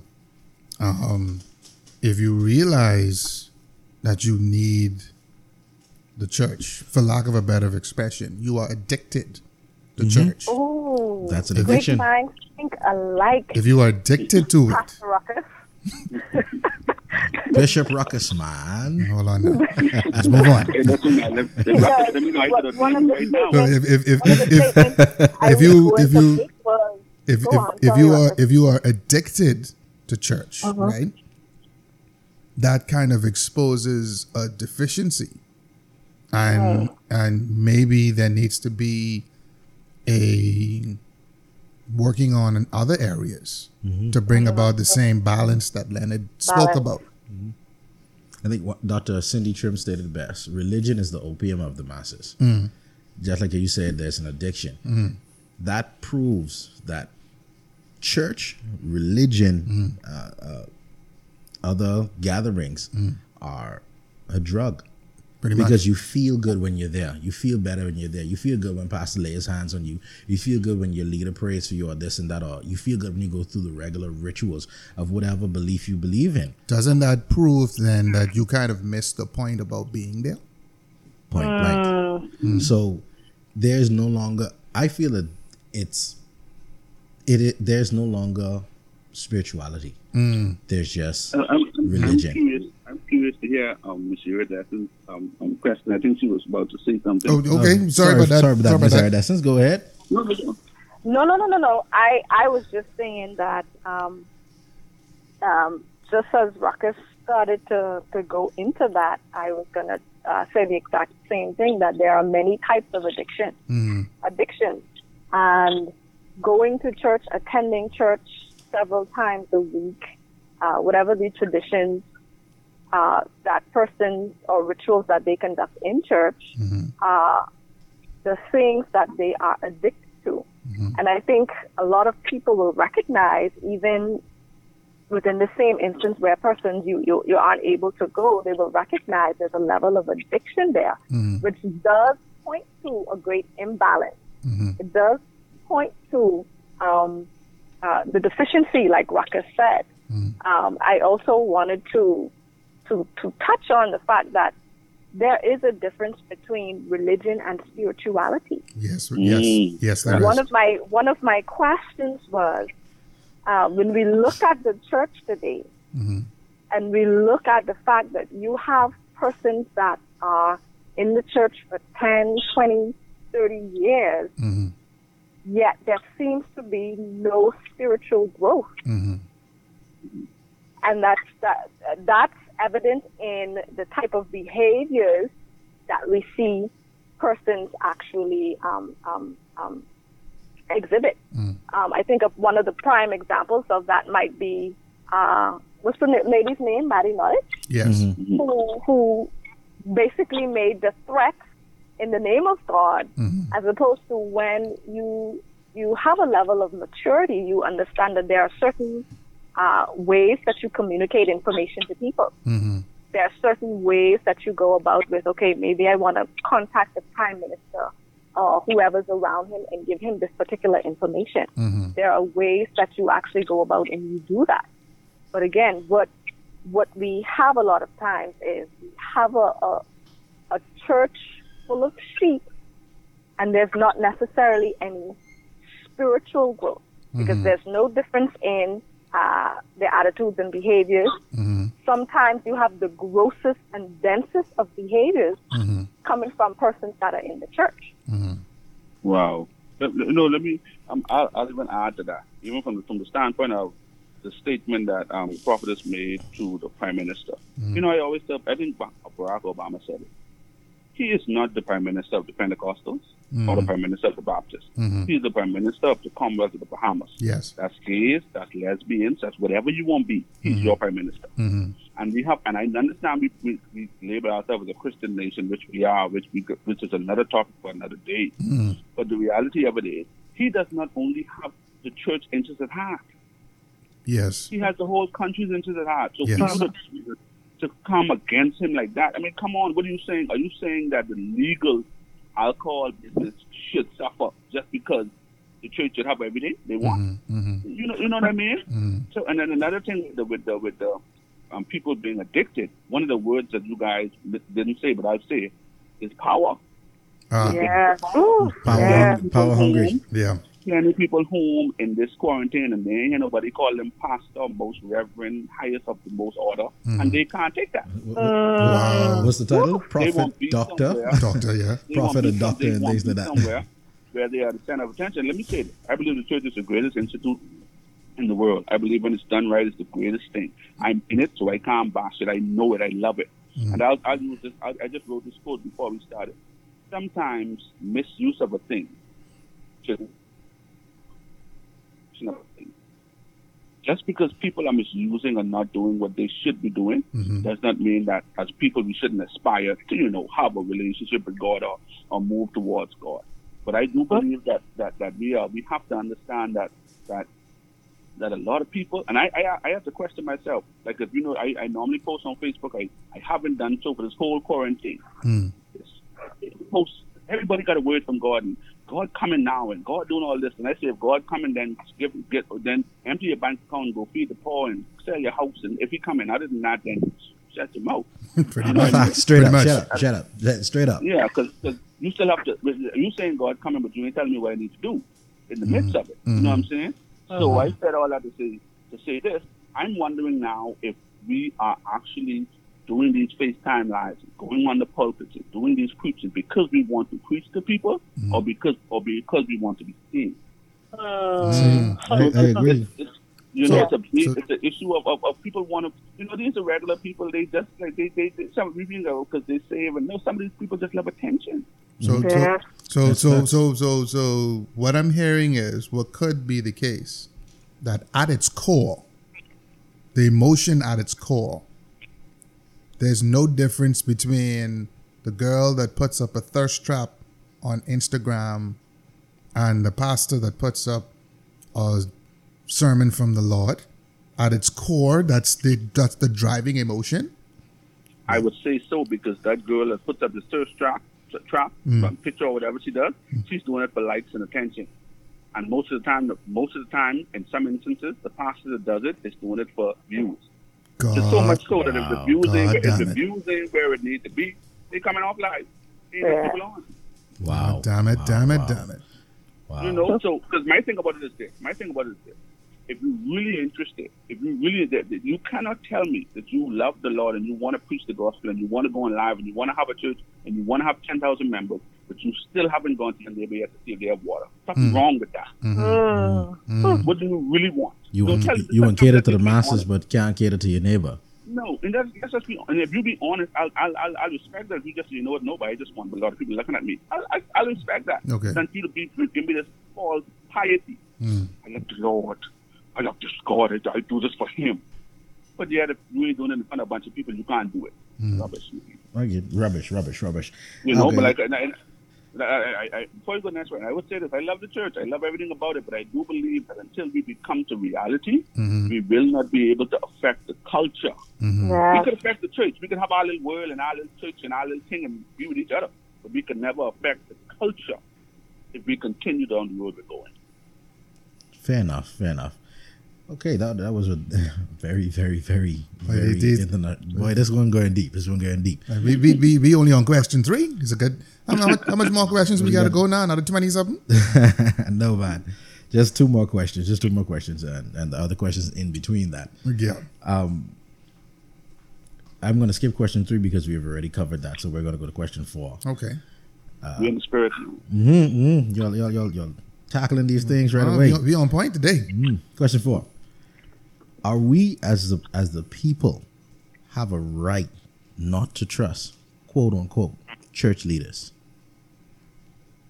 Wow, I'll start this one. Okay. Go ahead, man. I believe based on history, we can kind of come to the conclusion that we have a right to challenge You know, I don't think we're still at the point in our lives now where we have to just continue to accept everything. We can challenge, you know, and because I'm going to believe this. The Bible says many will say, Lord, Lord. If they say, Lord, Lord, if they thought they was right, it wasn't right. What are those people that think who fall in there? So I believe that we have a responsibility. We have to understand something, man. This Christian walk we're on, if we really serious about it, we're saying that we want to be with Christ for eternity, and we want to evade the fires of hell. That's what we're saying in essence. If that is what we're saying, it's the premise of why we are saved. I got to be serious because I ain't burning for nobody, man. You know what I'm saying? This ain't just that if you ain't saved, you ain't get to go to Nassau no more, you ain't get to go to States no more. This eternity. Yes. So when someone is dealing with eternity, they have the right to question you, especially if they feel you in error. Especially if they feel that you don't have their best interests at heart. Especially because a lot of people are going to have to go to God and they're going to have to answer on why the pastor's words were more powerful than his own. Boy, let's stop right there. Because you're hitting hard, Mr. Billy. You're hitting hard. I'm not going to tell you no word of lie. There was a time when I did consider myself a Christian. One of the things that kind of started pushing me away was I used to hear this expression a lot through my neighborhood, and then I started hearing more and more Bahamians say it. The expression is, my pastor say. That ain't what my pastor say. Or my pastor say this. And the first question that popped into my head was, apparently your pastor's going to speak for you on that day. Nope. That can be your ass. Let me add to that, Ruckus, and this since you may being a woman, you may even understand this. If we did a study or a poll, most churches are filled with women, correct? Most of them have more women than men. In most instances, the husband doesn't come to church. They're married, but he don't come to church. Most of the time, women are sometimes to be unaware of what they're doing and want to be good, want to have good intentions. But let me tell you something. When as a woman you go home from church and you come in church every week, and you come home from church and you tell your husband you need to stop drinking because my pastor say, and he hear your pastor say in his house more than he say, as he ain't never coming to that church. And as a pastor, we must be wise enough to warn women. When you go home, you know, I tell people at conferences, when I go to conferences, I say, listen, man, your husband ain't come. This conference was so good. If this was so good to you, go home and make love to him like you never made love to him before. And when he asks you why you did that, tell him, no, seriously, tell him, boy, church was awesome, and I just felt like expressing that. You're trying to win him to Christ. Everybody, women especially, love to say, pastor this, pastor that, pastor this, go home, and instead of, like Pastor Pinder stated, instead of making love to their husband, they would go and the same message pastor preach, you wouldn't go preach to your husband. Berate him. He ain't trying to hear that. Right now, he on what? And he been waiting for you to get out of church so he could deal up with the wife. You come right there and spoil the whole mood. Now you can get mad after 3 months of doing this. You mad because your husband find a mistress. Well, I mean, not just that. I would also like to put out there, I'm sure there's a male equivalent to that as well. So it ain't just the wife come home. No. So and the male equivalent records would look a little bit different. It wouldn't look like, because normally most of the time women they can succumb to what you say. They'll come. They may not be mentally in it, but they'll come. But the side for the men's side of it is simply this: they're going to church and they're not simply saying pastor say. They're going to church now and coming home to their wife and their family, and their thing is, God tell me so. Y'all have to do whatever I tell y'all in this house. I's the man. I's the man in here. I's the man in here. God give me power. So that's another side of it. And I say a lot of it goes to power. A lot of it goes to power. A lot of it goes to these people. Like I say, they you have to understand. You know, let me say this to you. I think I said this to Leonard, and I love the church. I keep saying that because I don't want people to get it wrong. But you have to understand, a lot of these people don't have no power, no place else in their life. Yep. That's a serious statement. They don't have no employees. They don't have nothing going on for them. If they don't go to church, they don't feel like nobody. They don't feel big because their house don't even see them as no one because they haven't built it that way. Mm-hmm. Yep. If I never go to church again, my daughters and wife treat me like I'm the bishop forever here. Mm. So I don't need you to call me Mr. Bishop because my kids and my wife, they deal because that's what I said in my house. Mm. And some people is the usher. They're the usher. And you hear them talk, I used to usher in my church. They'll tell you that 10 times without even telling you what else they do in life. Again, because they so cold. They don't have a life outside of church.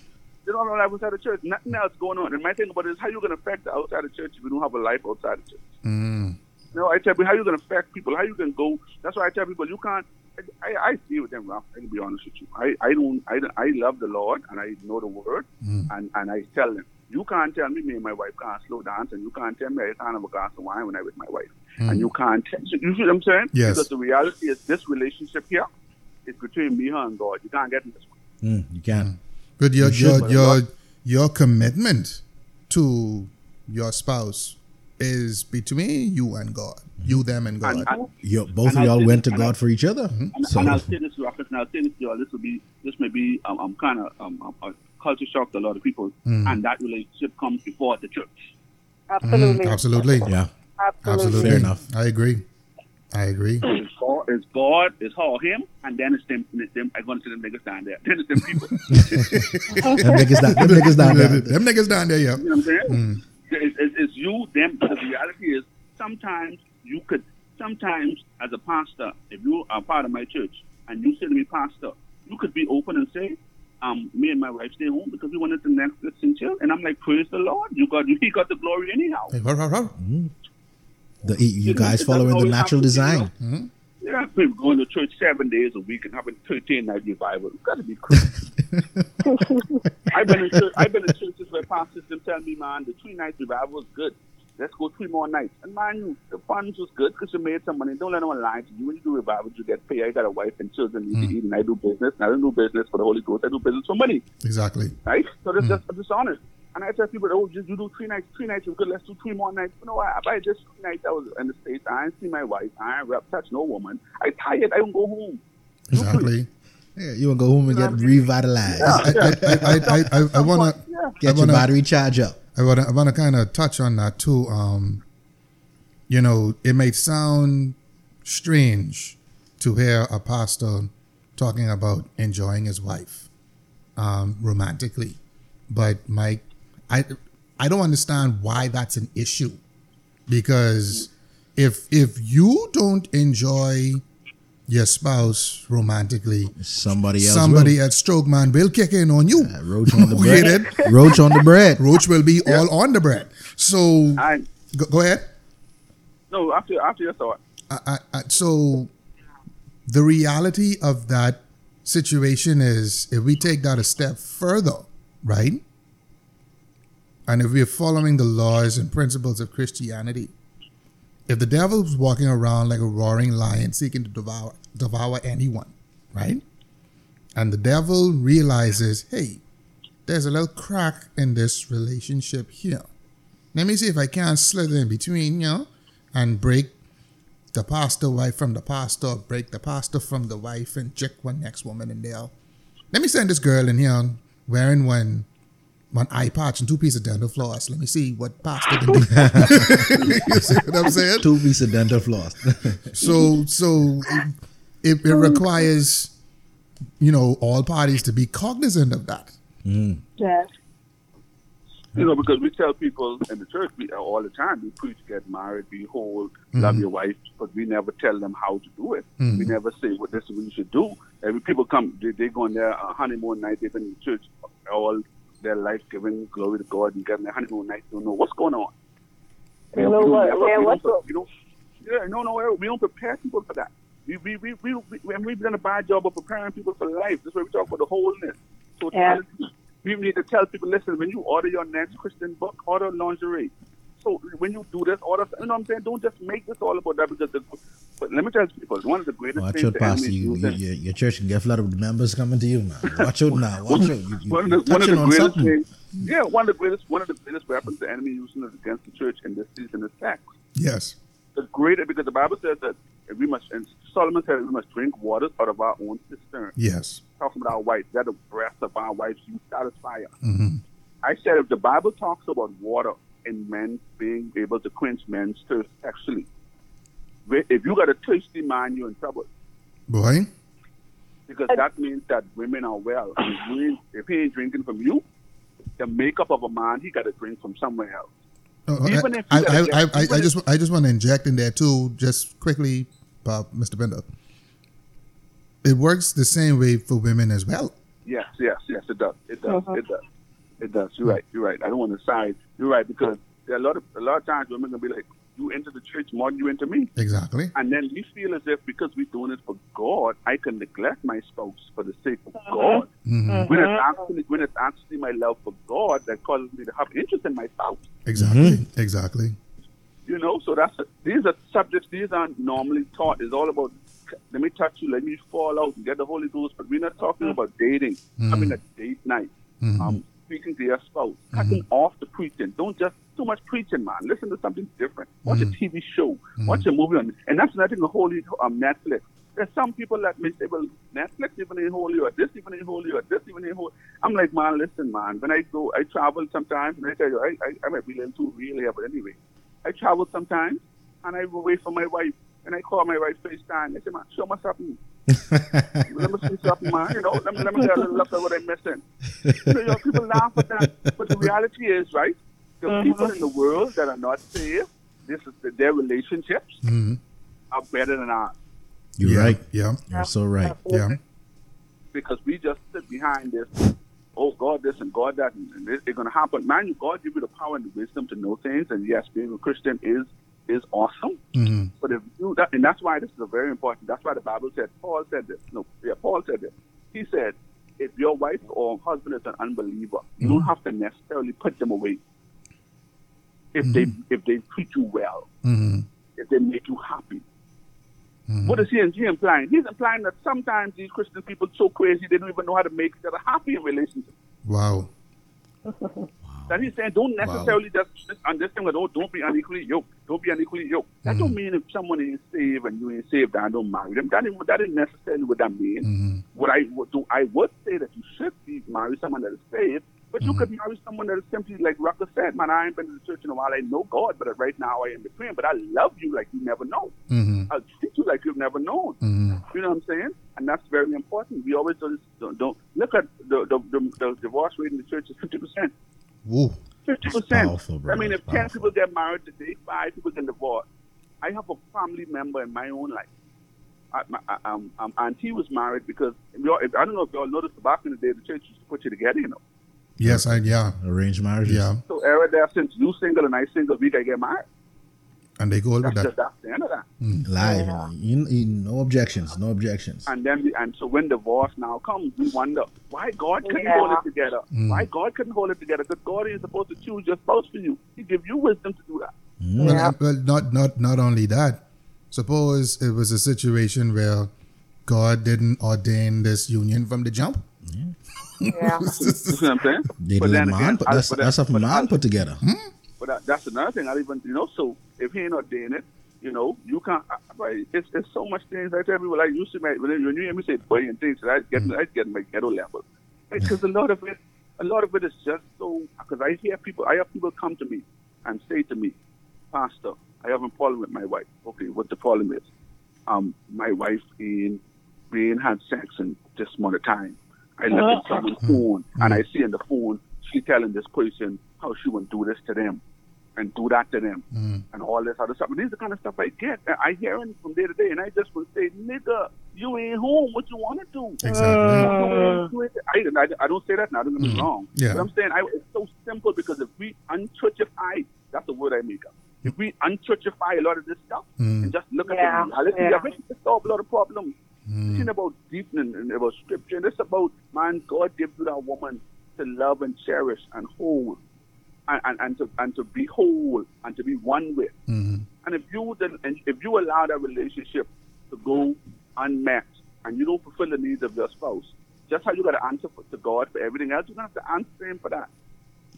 Because I was telling some friends of mine the other day, you know, the scriptures tell us that we are made in God's image and likeness, which means whatever emotions we feel came from the Father. Mm-hmm. So Yes. if we have the capacity to feel neglected, God has the capacity too. That also means if we have the capacity to get petty. Okay. Yep. Okay. So So there is a passage in the Bible that says he will laugh at your calamity. so And there's also a passage that says he's a jealous God. he's Oh, a jealous. yeah.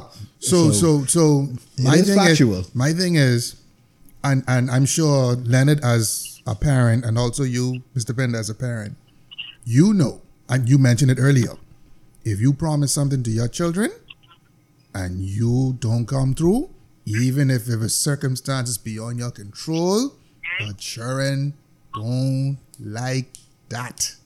No. At all. So if you get married and you made a promise to God that you will never break this vow, Mhm. again, even if the circumstances was out of your control, you still got to answer to God for that. And I think a lot of people forget that, or Yep. they try to justify it or blame the other person. So You're right.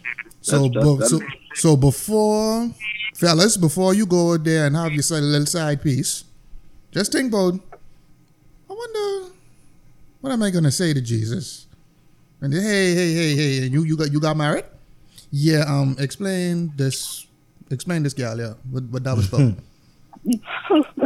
Hey, sweetie, you promised yourself to be faithful to your husband. Yeah, explain all the dick pics on your phone. Explain that one. Real talk. Wait a minute. Real talk. Ooh, And I tell people, That's some heavy questions to answer on that day. boy. I tell people, listen, man, you need to, and that's why I'm iridescent and Rapid. I don't know if you guys married. You guys are married? No. Unfortunately, Okay, not. that's why sometimes it's fortunate, but anyway, let's leave that. Oh, shit. That's the Pender blood kicking in.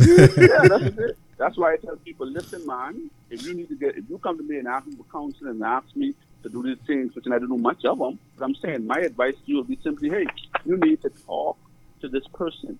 You Ow. need to let them know what's going on. Because you could be dating someone and you could be like, you know, maybe you don't need everyone wants it. And this is amazing to me. This is just real talk. Everybody wants a virgin, but everybody wants their woman to be able to do so much things in bed. A virgin can't do much things in bed. No. No. So that's a very contradiction. I'm just the top of my head. Mhm. So sometimes we have to get in these conversations. We have to ask these people, how do you feel about? I always tell people, if I have to, I can tell you, you gotta get married. Ask the question. I'm a person. Mhm. I'm very sexual. Mhm. How do you feel about that? Or you know what? I'm a little sexual. I don't like it that much. Okay, let's leave this right there. On to the next one. On to the next one. On to the next one. Because listen, I don't care what nobody say, right?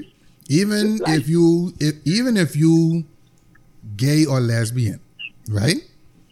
As soon as you figure out, hey, if I rub this thing down here a certain way, it can feel like this, you want it for the rest of your life. Yep.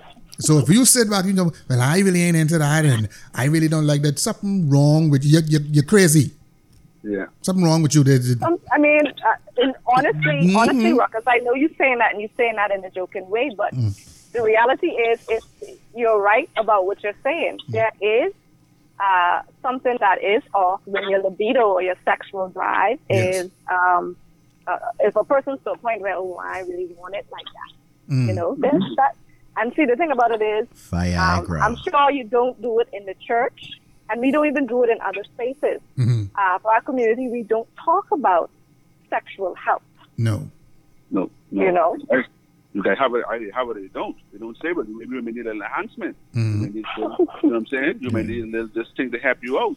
And nothing wrong with that if you're trying to maintain a sexual appropriate sexual drive. And I'll tell you this too. What's happened, what a lot of people even don't realize, because the church has not addressed it, the world has, Yeah. in the form of porn. Yep. That's why pornography is So wealthy. And if the different religious leaders can offer assistance in that area, right? And they're already made to feel dirty and ashamed because of it, right? Now you have my brethren, soldiers ain't matching. He got to go to the bushman. Wow. You got a sister who can't feel her feminine essence, right? And she feels like that's lacking in her femininity. She got to go see the bushwoman. Now we open ourselves up to all other kinds of shit. Okay. So go ahead. And it's not that the people don't want the church to address it. They want the answers. Yes, they do. But if they're not getting it from there, then they have to go somewhere else. That's why it's important that the church, we talk about ministry and marriage ministry and all this other ministry. I see the church as a life center. It deals with every aspect of life. There shouldn't be anything that you deal with in life that the church shouldn't be able to help you with that answer. And that's another thing. You said something, Mike, and I'm very strong on this. A lot of people may wiggle away, but I'm very, and that's why a lot of times the homosexual community, they're scared. Because they say, if I come to the church, instead of me finding, because a lot of times they may be saying I'm wrestling with this. So I need help. And rather than coming to the church and getting help, they know they can come to the church and get bashed. Yes. Then they will come in to try. I tell people, I told someone the other day, listen to me, man, I kind of feel for them because I don't think no one gets into something that they know that everyone can hate them for. It has to be something they're dealing with. Yes. And I tell someone, I said, if a homosexual could equate the love that they have for that same sex to the love I have for a woman, they got a problem. Hey, boy. Because that's like someone coming to me this morning and telling me, stop liking a woman, stop loving your wife. Never see it. Never see it. Never see it. So imagine the struggle. They may get knocked. They may get knocked the hell out. Yeah. You see what I'm saying? Yeah. But I just bring that up to say, man, sometimes we can be so unkind to people that to not hear their plight, to just knock them off and throw them off. And sometimes I believe people want answers, and because they know that if they come to the church for it, they're going to be bashed. They rather just get it from somewhere else. That's facts. Or stay the way they are. That's facts. Okay, we're nearing the end of our show, and at the end, we always ask this one final question in our community, in churches around the world, basically for this topic, in churches around the world, and especially our community, how can we fix these issues? How? Wow. How can we? Because it makes sense talking about the discussion, talking about the topic, and getting clarity on these things that's happening in our community. But it doesn't make sense if we don't come up with a resolution. Now, I don't believe that the churches that are displayed today is the real church or the real institution of Jesus Christ or whatever, for what he stands for. So how do we get back to holiness? How do we get back to living a proper life, a life that is pleasing? I think, as we said earlier, and this may sound crazy, but just for the sake of really understanding, I think we need to, like Aaron Essence alluded to earlier, we need to shift that word wholeness with holiness with wholeness. I think that helps people to understand it more. Because wholeness in the totality of your life. And I think one of the things that we need to do, and we said it earlier in this podcast, we said we need to recognize our faults. We need to accept what we've done wrong, because without accepting what is done wrong, we can't make it right. And a lot of times, churches maybe have goodwill, but they're just simply not accepting the fact that you're getting this wrong. And they're continuing to go and spiraling down the same old trend. And because you can't pastor today like you did 20 years ago. It's impossible. Even when this crisis is over, Ruckus, it feels good to watch church from your bed and go and eat your food, and you ain't got to go no traffic, and you ain't got to send your money online. That's a nice feeling. So we have to now come ask ourselves, if everything is upgraded, if my daughter now got a phone in her hand and she could go on anything unless I don't put one block on that to know where she's going. If she could go anywhere and do anything, and everything else in life is upgraded, and I could now call someone and have something come to my door and all this other stuff, why are we not upgrading as a church? Why haven't we now gone up? Why haven't we now said, you know what? We're not just leaving this for Sunday morning. We now have every day. That's what this podcast is doing. We now have ways for you to be able to hear the opinions and views of other people. Because sometimes a lot of us demonize what we don't understand. Yes. Absolutely. Yes. And because we haven't taken the time to hear Ruckus's point of view, to hear Iridescent's point of view, to hear Leonard's point of view, we don't understand it, so we call you the demon, a devil. And we're famous for that because we don't want to take the time, because understanding takes time. So one of the ways I think we need to accept that we're doing things wrong. We need to change our methods. The message is the same, but we have to change our methods. One of the things, as you were talking, one of the things that I was reminded of our conversation yesterday, where I stated that to fix these issues, one of the things we have to do is, and it's sad, is we have to go back to some of the old ways where there was actual ministry, not this prosperity message and the taking advantage of people, right? That's going on now, but go back to the true ministry that's feeding the home, feeding people that are hungry, clothing people that are homeless, things like that. You know what I'm saying? Really servicing the community, because back in the day, the church was the pillar of strength in a community. Yes, you know, and I'll hit on that even to say the power and potency of what you guys are doing with this Limitless podcast. You know, this is another way of ministry. You know? This is a way to get to people so that they can understand, and it's also going to take as well. Even before that, we do that, Leonard, to really be successful. It's going to take getting people to the table. Let's get people to the table, like how we're having this forum now. Let's get people to the table to get their input, because you know how do we? And I don't want to hit Ruckus and say, well, oh, Ruckus didn't say it right. You know, he said, no, I don't go to church that much. But how do we know what can affect his culture and his area if we don't get him to the table? Facts. You know what I'm saying? If me and you to the table and our two us Holy Ghost filled and fire baptized, and we only doing what we think is right, but we're saved. Jesus said, I didn't come for those that are healthy. I come for those that are sick. That's why he got in trouble for hanging with publicans and hanging with prostitutes and hanging with sinners. Why did he get in trouble? Because he was trying to get their perspective on what needed to change. I came to set the captives free. Yes, you know? And if we don't get people to the table, if we don't get ex-drug addicts, if we don't get homosexuals, I'm not from homosexual, they need Jesus too. Yeah. If we don't get people to the table to find out what are they lacking, what is happening in your life, so that we can build programs. Because what we do need to do is build the same old programs we had. Because I always tell people, I live in an area where, I don't want to give myself away, but if you pass my house, right behind me is a gated community where all the white people live. All kind of white people live in this area. And I've never seen a feeding program up here. Why? Because we think that they're I've never seen a program come up here to where people say, let me go knock to my neighbor door and say, why? And I'm talking to some of my neighbors, and listen to me, they're so open for it, but it's just that we exclude them because we've made it about just the part. Let's go in the ghetto, go do serve food, let's go in the ghetto, go do this. But we have to make it available to the masses. So that's what I believe. We need more people at the table. We need to recognize what we're doing wrong, and we need to make it available to the masses. That's fair enough. Ms. Iridescent, your take on that question? I don't know if I can really give you an answer about fixing. I do think some change might come about if, and I agree with Pastor Pinder. Some change may also come about by,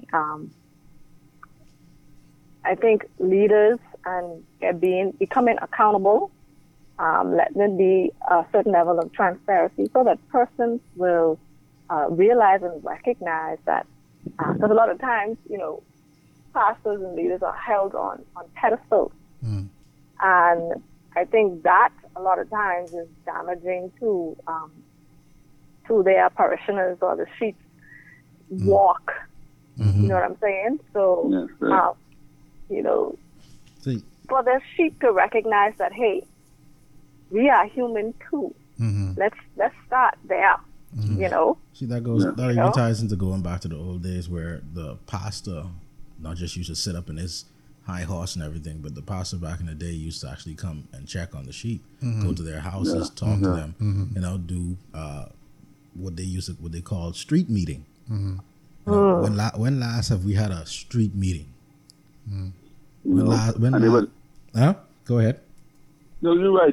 No, you can go ahead. I just want to, when you're done, I'll elaborate. Yeah, when last there was a street meeting? When last there was a church on the side of the road just preaching or just singing and, fellowshipping with the people? When you don't see pastors talking to everyday people. They're too high on their horse. Oh, I only just talk to lawyers and judges and things like that and this and that, and this is who I'm affiliated with. It's too much clout chasing, man. Too much bullshit. Pretty much. Straight up. Yeah. It's way too much bullshit. I think we need to push, and I didn't say this, and I'll say this, and then I know I'm talking so much, but we need to push marketplace ministry. We need to put ministry in the marketplace, because every person in our church may not be able to get on the pulpit, but every person has a sphere of influence in whatever they do. So we need to equip people so that when you go to the accountancy firm, when you go to the government office, when you go to wherever you are, you can show forth Christ without jumping up in your work and hollering, I love Jesus. You don't have to do that. But it's how you treat people, how you deal with them. Because I told people this before, there are some people that will never come to our churches because they encountered us. Yeah, the foul attitude from sister such and such or pastor such and such. So I never come in there. Some people, I tell some of them will never come to church because they meet you. And if they come to church, the pastor will have to explain why you're the way you are. Because they met you first. Yes. So that is important that we need to, that. I just feel like until we can do that and just be open. And another thing, since I'll add, is being open and honest. I was open and honest on this conversation, and I didn't hold up. I could have come in every word I say praise the Lord and my God and hallelujah. I could have done that. I know how to do that jargon, but that don't help. Very we true. really appreciate you for that, man. We really appreciate you for being man. transparent. That takes a lot to be transparent in this day and age. Especially when a lot of your colleagues, Mr. Pendle, may not necessarily agree with your methods and are quite vocal about it. Yeah. And that's another thing. Because I get in conversations with people, and sometimes for some reason, even like I'll say this. I told Leonard that I'll let you know your business and so forth. There's certain people that I don't even allow to even know what kind of business I do. Yeah, don't let you right on know what you're doing. And it's not that it's illegal. It's just that people can be so can I use the word niggly, or they could be so jealous, or they could be just close-minded, look at you different. Hateful. Yeah. Hateful.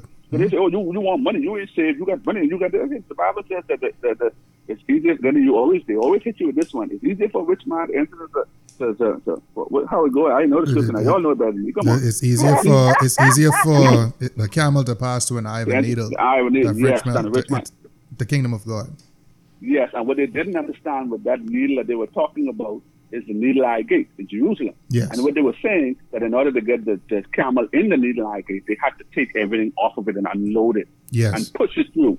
So what the scripture is actually saying is, because rich people don't want to disassociate themselves from their wealth, it's harder for them to get in. Because to get into the gate, the camel has to be stripped of everything he has.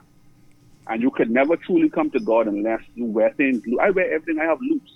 I wear it loose because it's God give it and the Lord take it away. Yes. Someone asked, if everything go away, you lose your head. No, God give me the power to get that. I could get it again. Exactly. So I don't hold that. I hold, what I'm saying? But until and I think I told Leonard, and the church will never be, when we talk about feeding offering, the church will never be properly funded until we empower our people to go out into the world, to do business, to go to college, to get degrees, to better themselves. Because we can't keep asking the same broke people for $10. We already know they don't have it. Exactly. We have to help them. We have to empower them so that we don't have to be online asking for so much money, because it'll be right there in the house. You got stakeholders, and you got business owners, and you got people in cryptocurrency, and people in the markets, and you got all that in your church. So when you ask for a seed, Ruckus could stand up and say, I got that, man. I'll pay that $1 million. I got you. We don't have to go to the world. And until we build it like that, we'll always be. And that's one of the reasons why the business world. Well, some people don't see me under the title of pastor. You know, some of they wouldn't take me serious. They'll take me serious under the title of entrepreneur or under the title of just of my career or what I do as a professional. Okay. Because they look at the church as, man, these people hollering and shouting and dancing, they're not real. They can't come down to the world level. And that's sad. And that's one of the reasons why my pastor, like I said, President Marco Pine, gets so much flack. Because he's saying, man, how we can let these fellas run the country, and if I go to run... So this is my thing. You mad because the government wouldn't have opened the church, but yet you don't want to put someone in the government who for the church. Exactly. It's weird. You know what I'm saying? It's weird, bro. It's weird. That boy. What the Rasta say? Y'all niggas weird. Y'all niggas weird. Y'all weird, boy. Y'all weird, boy. I would put out to everyone here just 2 points. Firstly, I mentioned earlier that we as a society have a responsibility. We do place, as Iridescent says, as a society, we place religious leaders on pedestals. I don't know if y'all have ever fallen off of a pedestal, but that shit hurts. Okay? So, really, then, when the pastor makes a mistake or he does something despicable, even though it is within all of our capacity and it's as human nature to do these things, the fall is more devastating for you, the person that put the other person on the pedestal. It's more shocking for you. So some of that accountability rests with us, the society.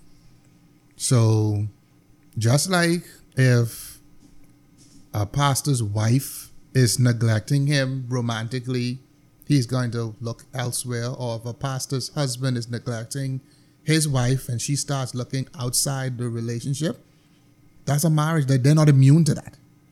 Yeah. So just like it can happen to them, it can happen to you. So perhaps we as a society don't need to be placing pastors, politicians, these kinds of people on that high of a pedestal. Because should the fall come, it is easier to extend forgiveness to them because they're not so high up on our in our minds. Now, as far as big point. As far as fixing the problem is concerned, and go a little left here, I'm not entirely sure it's within our power to fix. Because if we're looking at the Bible and using that as a guideline, the Bible foretold that these things were supposed to happen. If the great falling away. So if heaven and earth will pass away before my word is done, thus saith the Lord, if that's the case, then when he says in the last days there will be lovers of pleasure rather than lovers of God, there will be thieves, there will be murderers, there will be people having a form of godly devotion but denying the power within. If all these things is going to happen, then it's not ours to fix. So that means that the great day of God is coming. So is it a situation where it's like a hurricane? Just gotta ride it out. Not just ride it out. When the hurricane comes, you have to make sure your house is well protected and in order. You can't go around fixing up everybody's house and put shutters on everybody else's house, and when you come home, your house is exposed. Because when your house gets destroyed, all those people who you helped, you know what they're going to turn around and say? Well, damn it, you ain't fix your house first. He's a jackass. And you use a dumbass. That's what they're going to tell you. So we know, if you are a Christian, you know that all of us from different religious backgrounds, there's a commonality, a common belief that a great judgment day is coming. A great fire will occur. So if we know that that's coming, all of us that believe that we need to make sure our houses are in order. We can assist those once we've assisted ourselves. We can assist others who to prepare, and that's also granted they want to be assisted. Because Mr. Pender, you mentioned earlier about the homosexuals, the drug addicts, and this and that. We need to bring them to the table. They have to actually want to come to the table, because there's plenty of sisters out there who don't see anything wrong with what they're doing. No, you're right. There's some of them that don't. You're right. So you're right. I do believe that instead of fixing the problem, we can bring those same like-minded people, bring them to the table. Mm-hmm. Yeah. And all of us on the same accord make ourselves stronger. Because we're not going to be able to, quote unquote, save everyone. No, you're right. So you're right. That's a good point. That's just from where I see it. Because I believe, again, even the scriptures say, the Lord wishes that everyone attain to salvation. Yeah. That none should perish. None should perish. But he knows that that's not going to happen. Which is why Armageddon is coming, according to him. Yes. Mm-hmm. So that's just where I stand. Awesome. And if I could, I know we call it all the time, but just to add to that, Ruckus was so awesome. Is your house a metaphor in terms of the hurricane? Mm. And sometimes it just takes you beginning to prepare yourself for your neighbor to look outside and take the cue from you and say, "Wow, something coming." Since I see that, let me do my part. And one of the greatest ways we could shift people's thinking is by actually being what we need to be. Yes. Absolutely. So that people can see our lives and say, you know what? Because we can have two sets of neighbors, just like Jesus on the cross. He had a thief that recognized something was wrong, and a thief that was oblivious to what was going on. Yes. And we can have two people inside. We're going to have one that says, but Ruckus sits in his house, something's happening, let me deal with myself. We can have another neighbor that says, all them crazy, man, I leave my house the way it is. Exactly. The problem I have in the end is when the neighbor house get blown away, and they're mad at you because you all still stand. Yeah, but and see, they didn't do what they needed to do. The only person you have to blame then is yourself. Yourself. They come knocking on your door, Ruckus, let me in, I need this. No. I can't open the door. No. Wrong. Because guess what? Are you sure there was plenty people bombing on the door to ask, no, I'll be sorry. Mom, it's raining. Nope.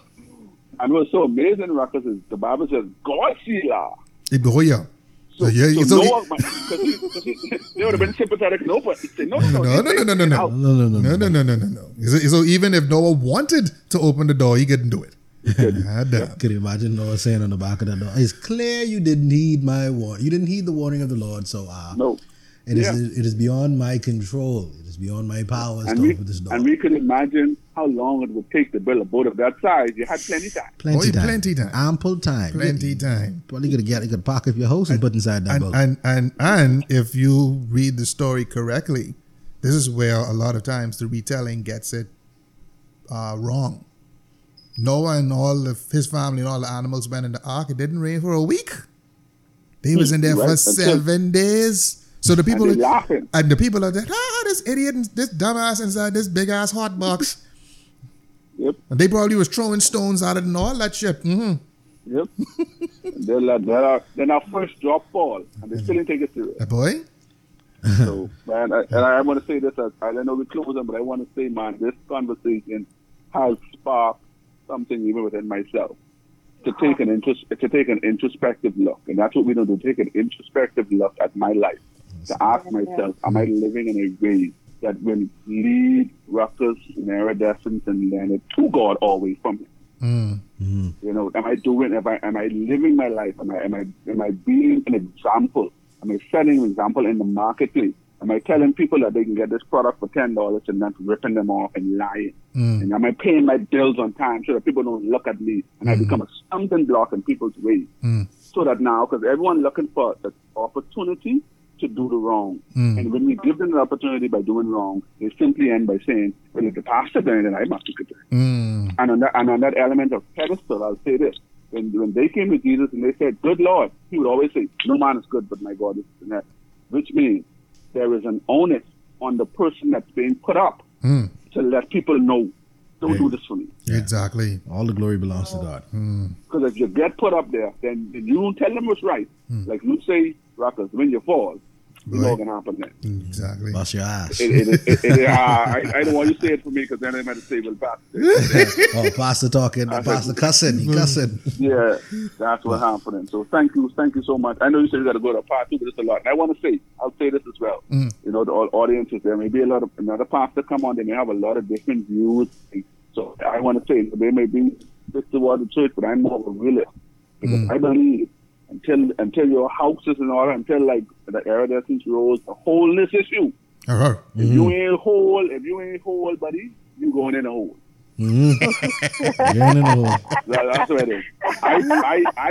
I choose wholeness over your form of holiness. There you go. Wholeness. There you go. In God encompasses all these things. And iridescence, you teach me that. Thank you so much. I learned something new today. Oh, blessed love. Blessed love. Yeah. Awesome.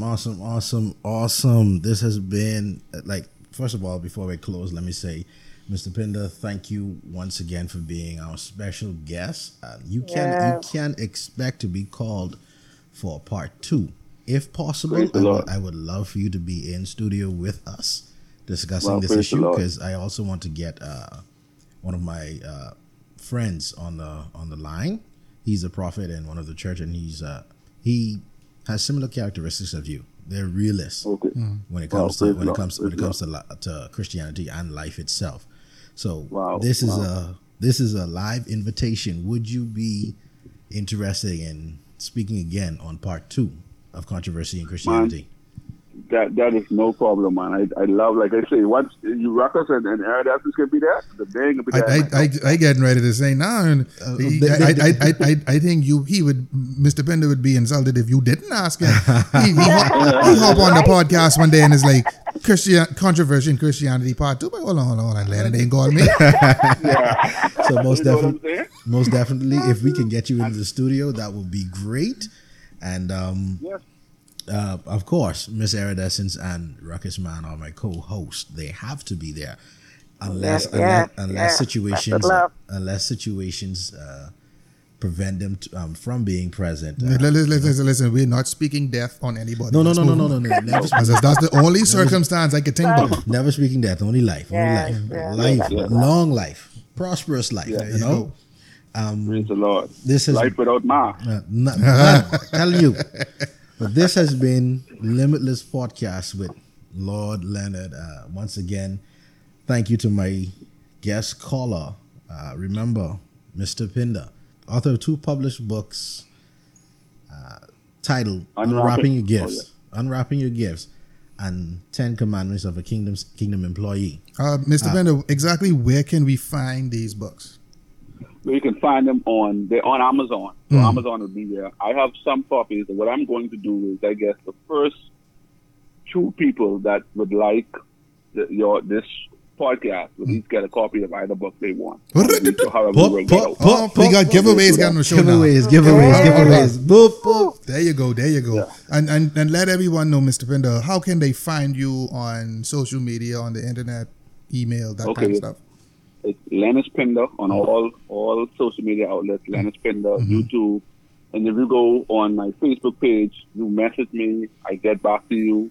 And that's how I roll, man. I'm right there doing it. Easy access. I'm excited. Yeah, easy access. Thank you again, guys. Like I say, this has been, I've done a lot of things. I'm going to say this, I've done a lot of things. People have asked for the conversation, but I've never felt like I have actually made an impact like I've done today, even outside the pulpit. Wow. That's where God is doing. Thank you. Wow. Yeah. Thank you, sir. I sincerely appreciate it. And the goal of the Limitless Podcast is to provoke thought, and ultimately change in person's life, how they view certain things. So by your statement, we've achieved the goal today. Most definitely. So this has been the Limited Podcast, and thanks once again.